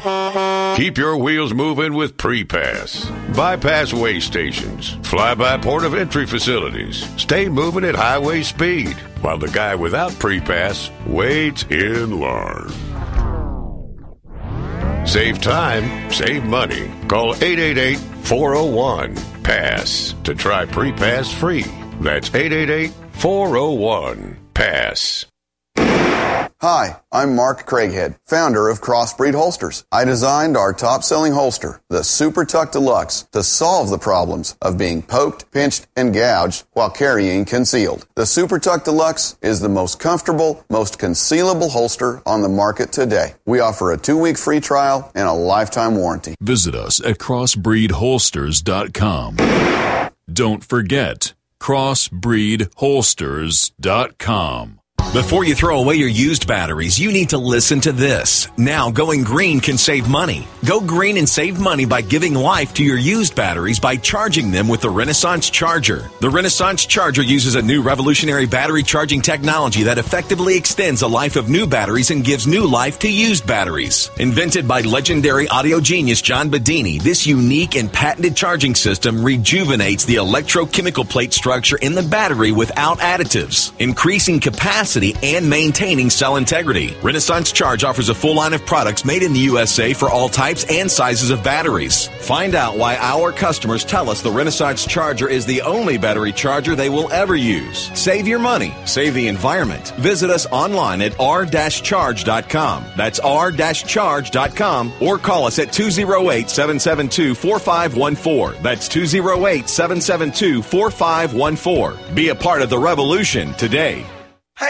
Fight back this cold and flu season with the world's best garlic extract, Ali C. Why Ali C? Because it helps your body fight viruses, bacteria, and fungi. Ali C has been scientifically proven in double-blind studies using low doses to greatly reduce the number, severity, and duration of common colds. Ali C contains 300 milligrams of stabilized allicin, the active ingredient in crushed garlic. Studies show Ali C is effective against MRSA, bacterial, fungal, and viral infections. One tablet of Ali C has the equivalent of 40 cloves of garlic. Ali C supports your body's resistance to all types of conditions and can help lower high blood pressure and high cholesterol. So boost your body's resistance to infection with nature's best garlic extract, Ali C. For more information and to order Ali C, call 877-888-7126 or go to garlichealthproducts.com. That's 1-877-888-7126 or go to garlichealthproducts.com for your Ali C today. The GCN Radio Network, providing the world with hard-hitting talk radio. GCN. Great talk radio starts here. You're listening to the Tech Night Owl Live with Gene Steinberg. You never know what's going to happen next. The difficulties of the PC makers in trying to compete with Apple on price. I'm Gene Steinberger in the Tech Night Owl Live. Now, one thing that Apple does, of course, and this is one big reason why Tim Cook is now CEO of Apple and not just operating officer, is supposedly he made these humongous deals with suppliers to keep the cost of production down. Apple has to make a minimum profit on everything they sell. The MacBook Air, they've got to make a certain level of profit on every unit, and that's why they price it that way. And if they want to price something lower, they have to find a way to build what they consider the same quality for less money. The PC makers don't make nearly as much profit. You have to look at, for example, what HP was making on the PC. They were making, single-digit profit margins, probably a fraction of what Apple makes on each Mac sold, even for models that are comparably priced. So is that also a problem that the PC makers have not figured out efficiencies in manufacturing to be able to give you more value for your money, not just rush to the bottom? I think that definitely is an issue. I also think it's a mindset, right? You have to have, as a PC maker, you have to have a mindset of I'm going to be known for premium products. If you look around the PC ecosystem, you're right, it is kind of a race to the bottom. I mean, who's really winning in the PC space? You've got people like Hewlett-Packard, whose parent company wants to get rid of them, but they're actually up there in PC sales because they've hit the Best Buys and the Costco's of the world, selling $500-$600 notebooks. You've got Acer, who is really good at pricing things cheaply. I mean, I was actually kind of surprised to hear Acer's Ultrabook. I think the rumored price is kind of high, but I bet you Acer is the first to really lower the price, because Acer somehow knows how to make things really cheaply. You know, you look at Dell, obviously great at making things cheap. But their profit margins are not nearly as good as what Apple can do on gear that's comparably priced. Part of it is licensing the software, I would say. You know, obviously they've got to pay that money to Microsoft. That's an issue. But yeah, there's obviously some intricacies to the supply chain that they haven't mastered, and it's kind of surprising. But I know that trying to get inexpensive parts is a big issue for them. Last fall, I got to visit the Lenovo campus, and they showed us around, and they have a lab at the Lenovo campus where they go and they do teardowns of competitors' products. They do competitive analysis. I'm sure all the manufacturers do this.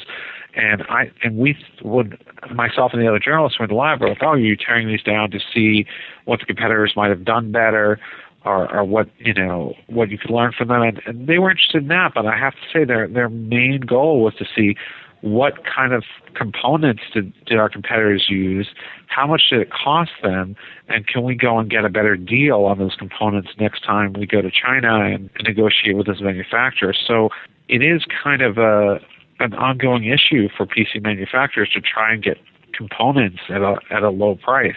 And I think Apple has obviously mastered this. I mean, you're getting flash memory basically on the motherboard, really blazing fast flash memory in your MacBook Air the price of SSDs is still extremely high, and a lot of these Ultrabooks are going to not come standard with SSD, which is going to hurt the platform a great deal. Of course, if Apple's buying, a lion's share of the world's market in terms of production of solid-state drives, it only leaves the breadcrumbs for everybody else. Well, I mean, I think there's obviously, you have to see the production of DRAM ramping up. I mean, Intel obviously has its own set of resources. It works with a lot of people in terms of NAND flash. We have seen, flash memory drop a little bit in price this year. I mean, we've seen the end products, SSDs, get quite a bit cheaper. But that's something that people are really going to have to embrace if Ultrabooks are to take off, because to me, the biggest selling point of the MacBook Air is how fast it starts. I mean, that thing starts in 15 seconds. That's something else that we will expect to see with Windows 8, though. I totally expect Microsoft to help get the Windows boot time down to 10 seconds or less with an SSD and maybe 20 seconds or less with a hard drive. Those start times are really kind of the layman's way of measuring system speed.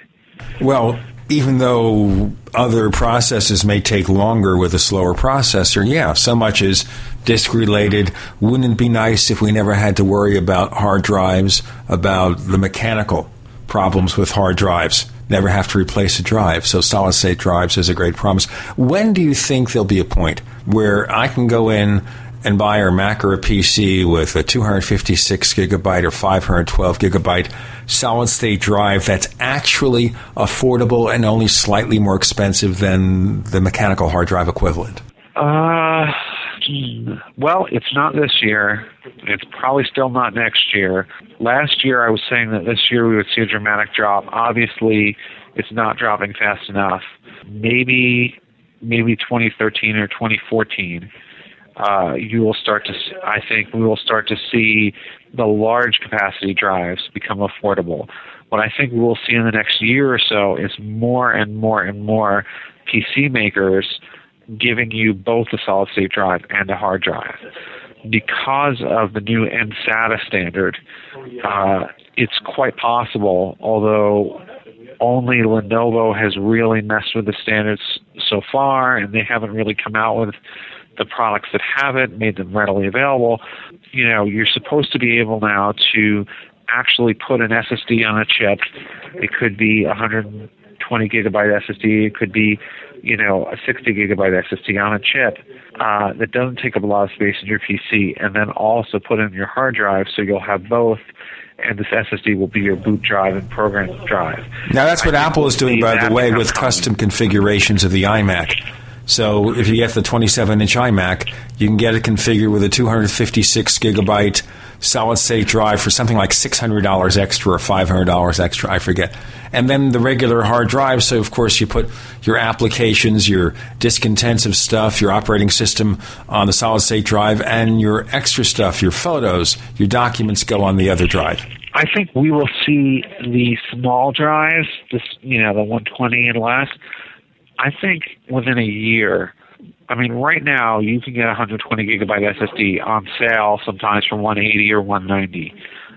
So I think within a year you will see that size go to $100 or less.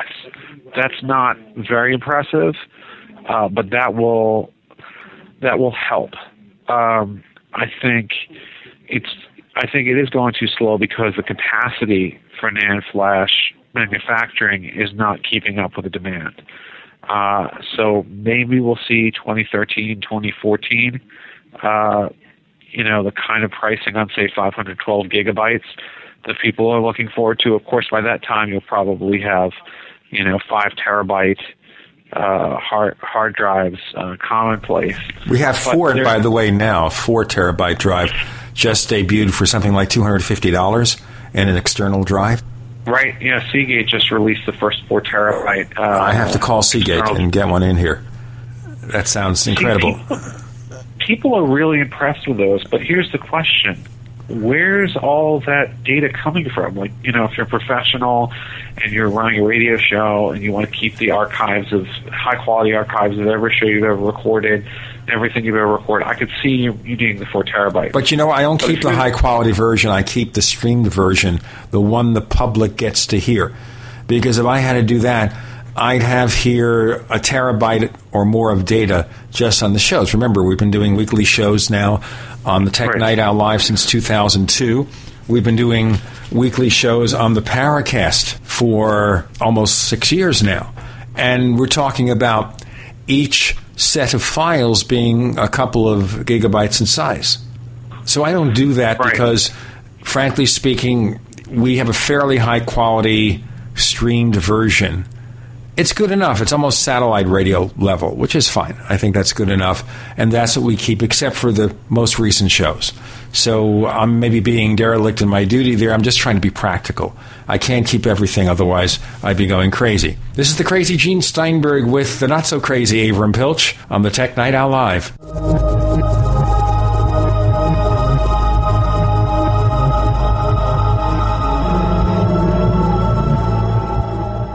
Hey neighbors, meetings are an essential part of any business.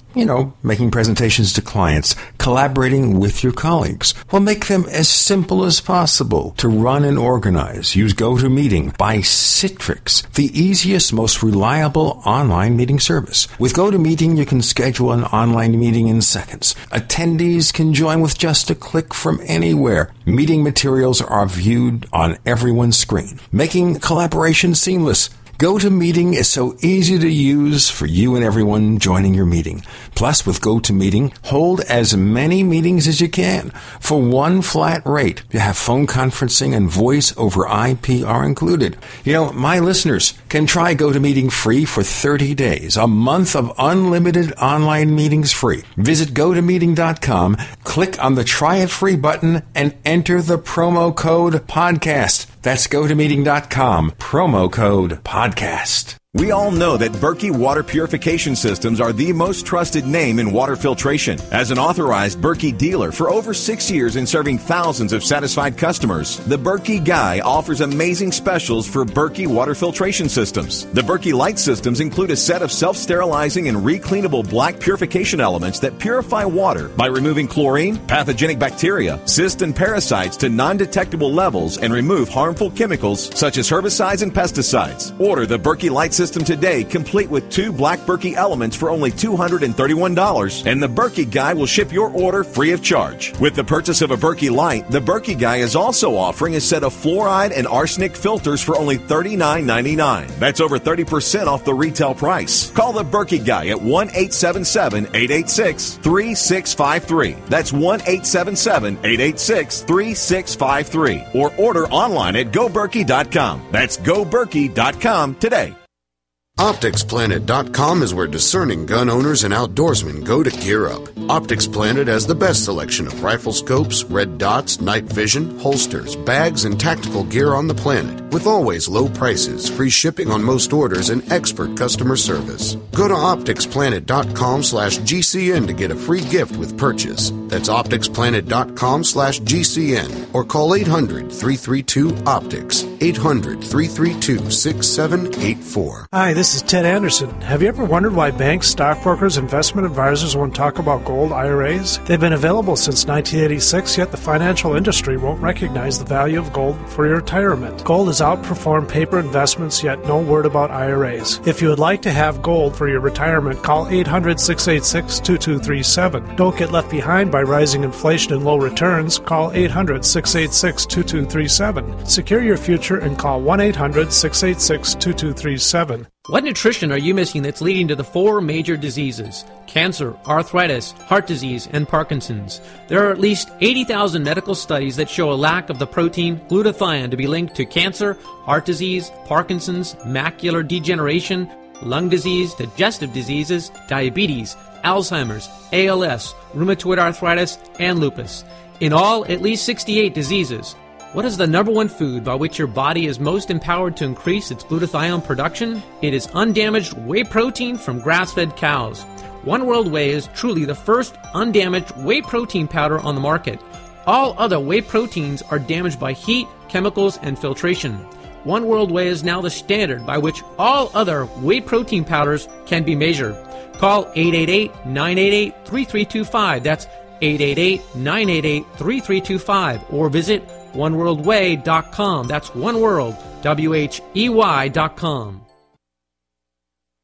The GCN Radio Network, providing the world with hard-hitting talk radio. GCN. Great talk radio starts here. Do you know what's going to happen next? Well, here's the Tech Night Owl. Live with Gene Steinberg.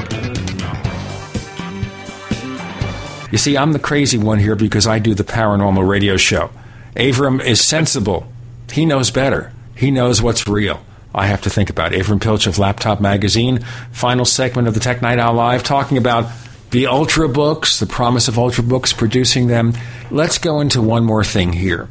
The implosion of HP's Web OS. Boy, that was a rush. They come out with the product. Within a couple of weeks, they're having rebates already. They cut the price $100, and a couple of so many weeks later, we're going to stop selling that product. We'll give them away at $99. Oh, wait, so many people want them at $99. Let's produce more. Do they know what they're doing over there? Doesn't sound like it. It sounds like they're being extremely reactive, and they're really showing why they're not a leader or why their CEO is. It almost seems like he Apotheker just kind of came in there. He was from a software company. I think he was from SAP, and he decided, okay, we're going to make HP into a software company now. And he was just kind of waiting for the excuse to do it. And so now he's going to do it. Hopefully somebody buys HP's, personal services division, personal technology division, and treats it the way that Lenovo treated IBM's ThinkPad division, because Lenovo has been really excellent in building up and building upon the ThinkPad product line, and hopefully someone will do the same for HP, someone who really loves and wants them. But right now it's kind of clear their corporate parent doesn't love them enough. Their abandoning of WebOS is, really kind of shows sort of a mercurial decision-making process, like 49 days and we're getting rid of it. Wow, that's just incredible. Now, HP says that they're going to license WebOS to another vendor or someone else who wants it. I don't know that there's a big player out there who's going to want WebOS now. Obviously it's got a nice fan base, and ironically, do you know what the number 2 selling tablet is right now after the iPad? It's the HP TouchPad. At $99, yeah, they're giving it away. In fact, when my son was here from Spain for several weeks, and when this went on sale at $99, he tried to get one for one of his friends in Spain. But, there are 3 apps for it. It's not so usable. At $99, it's a curiosity.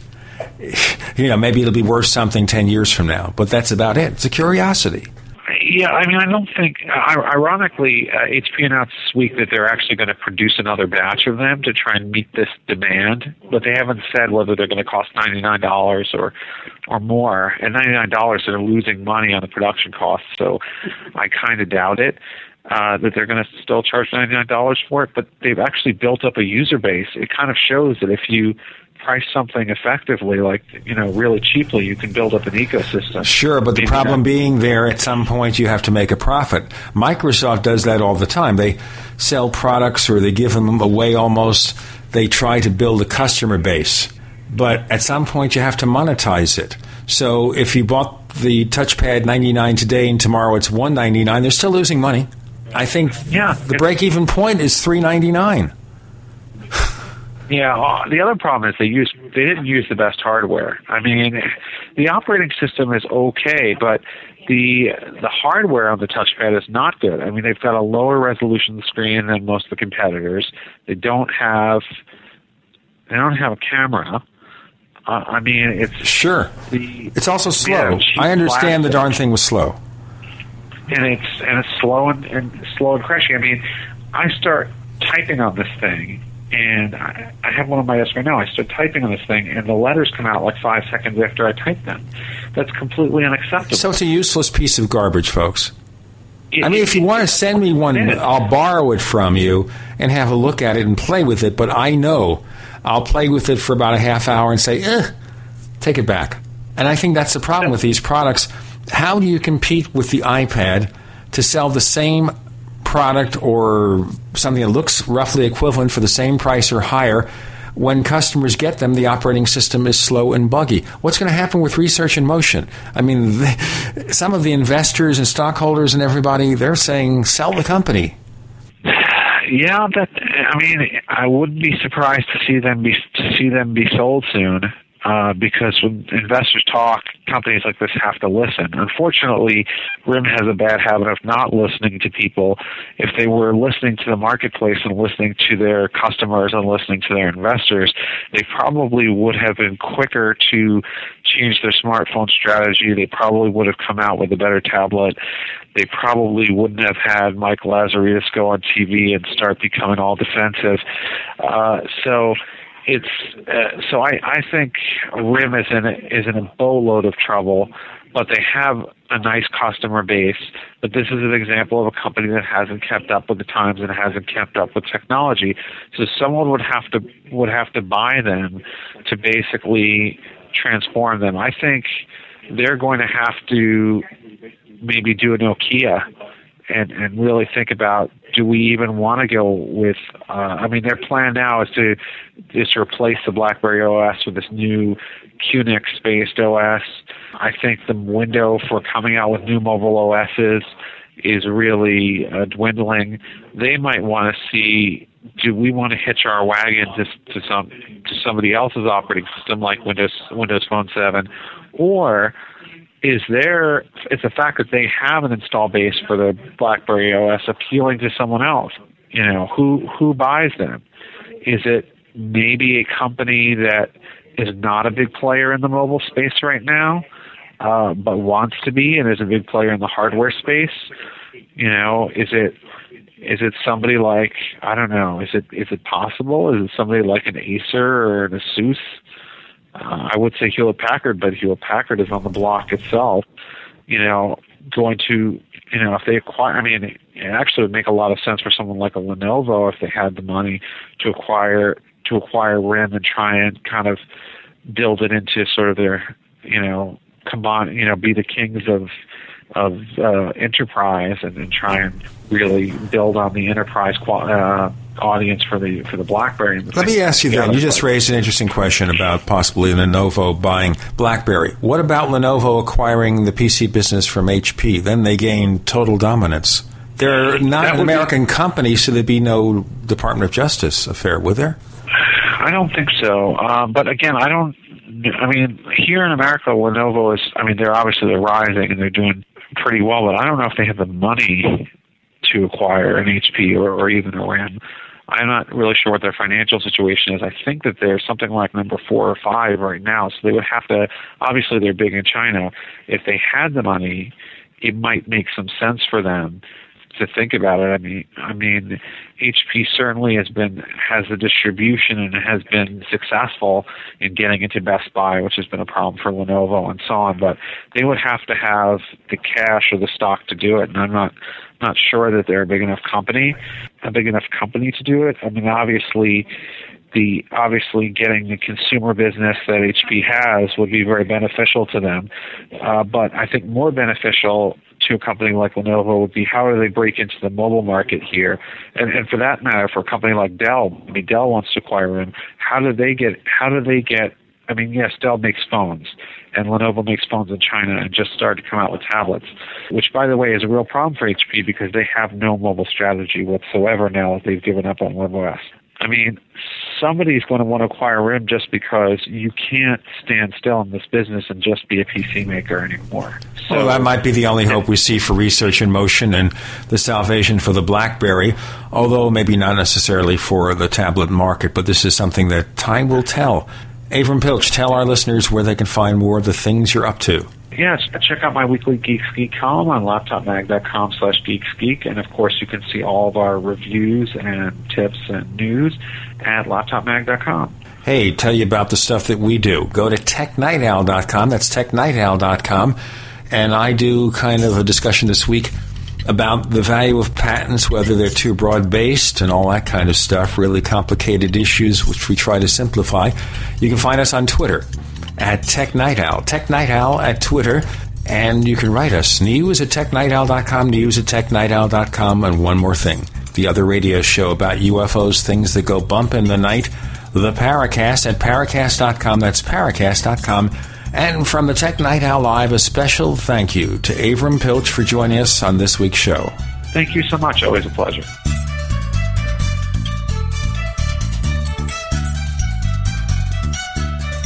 The Tech Night Owl Live is a copyrighted presentation of Making the Impossible Incorporated. We'll be back next week. Same bat time, same bat channel.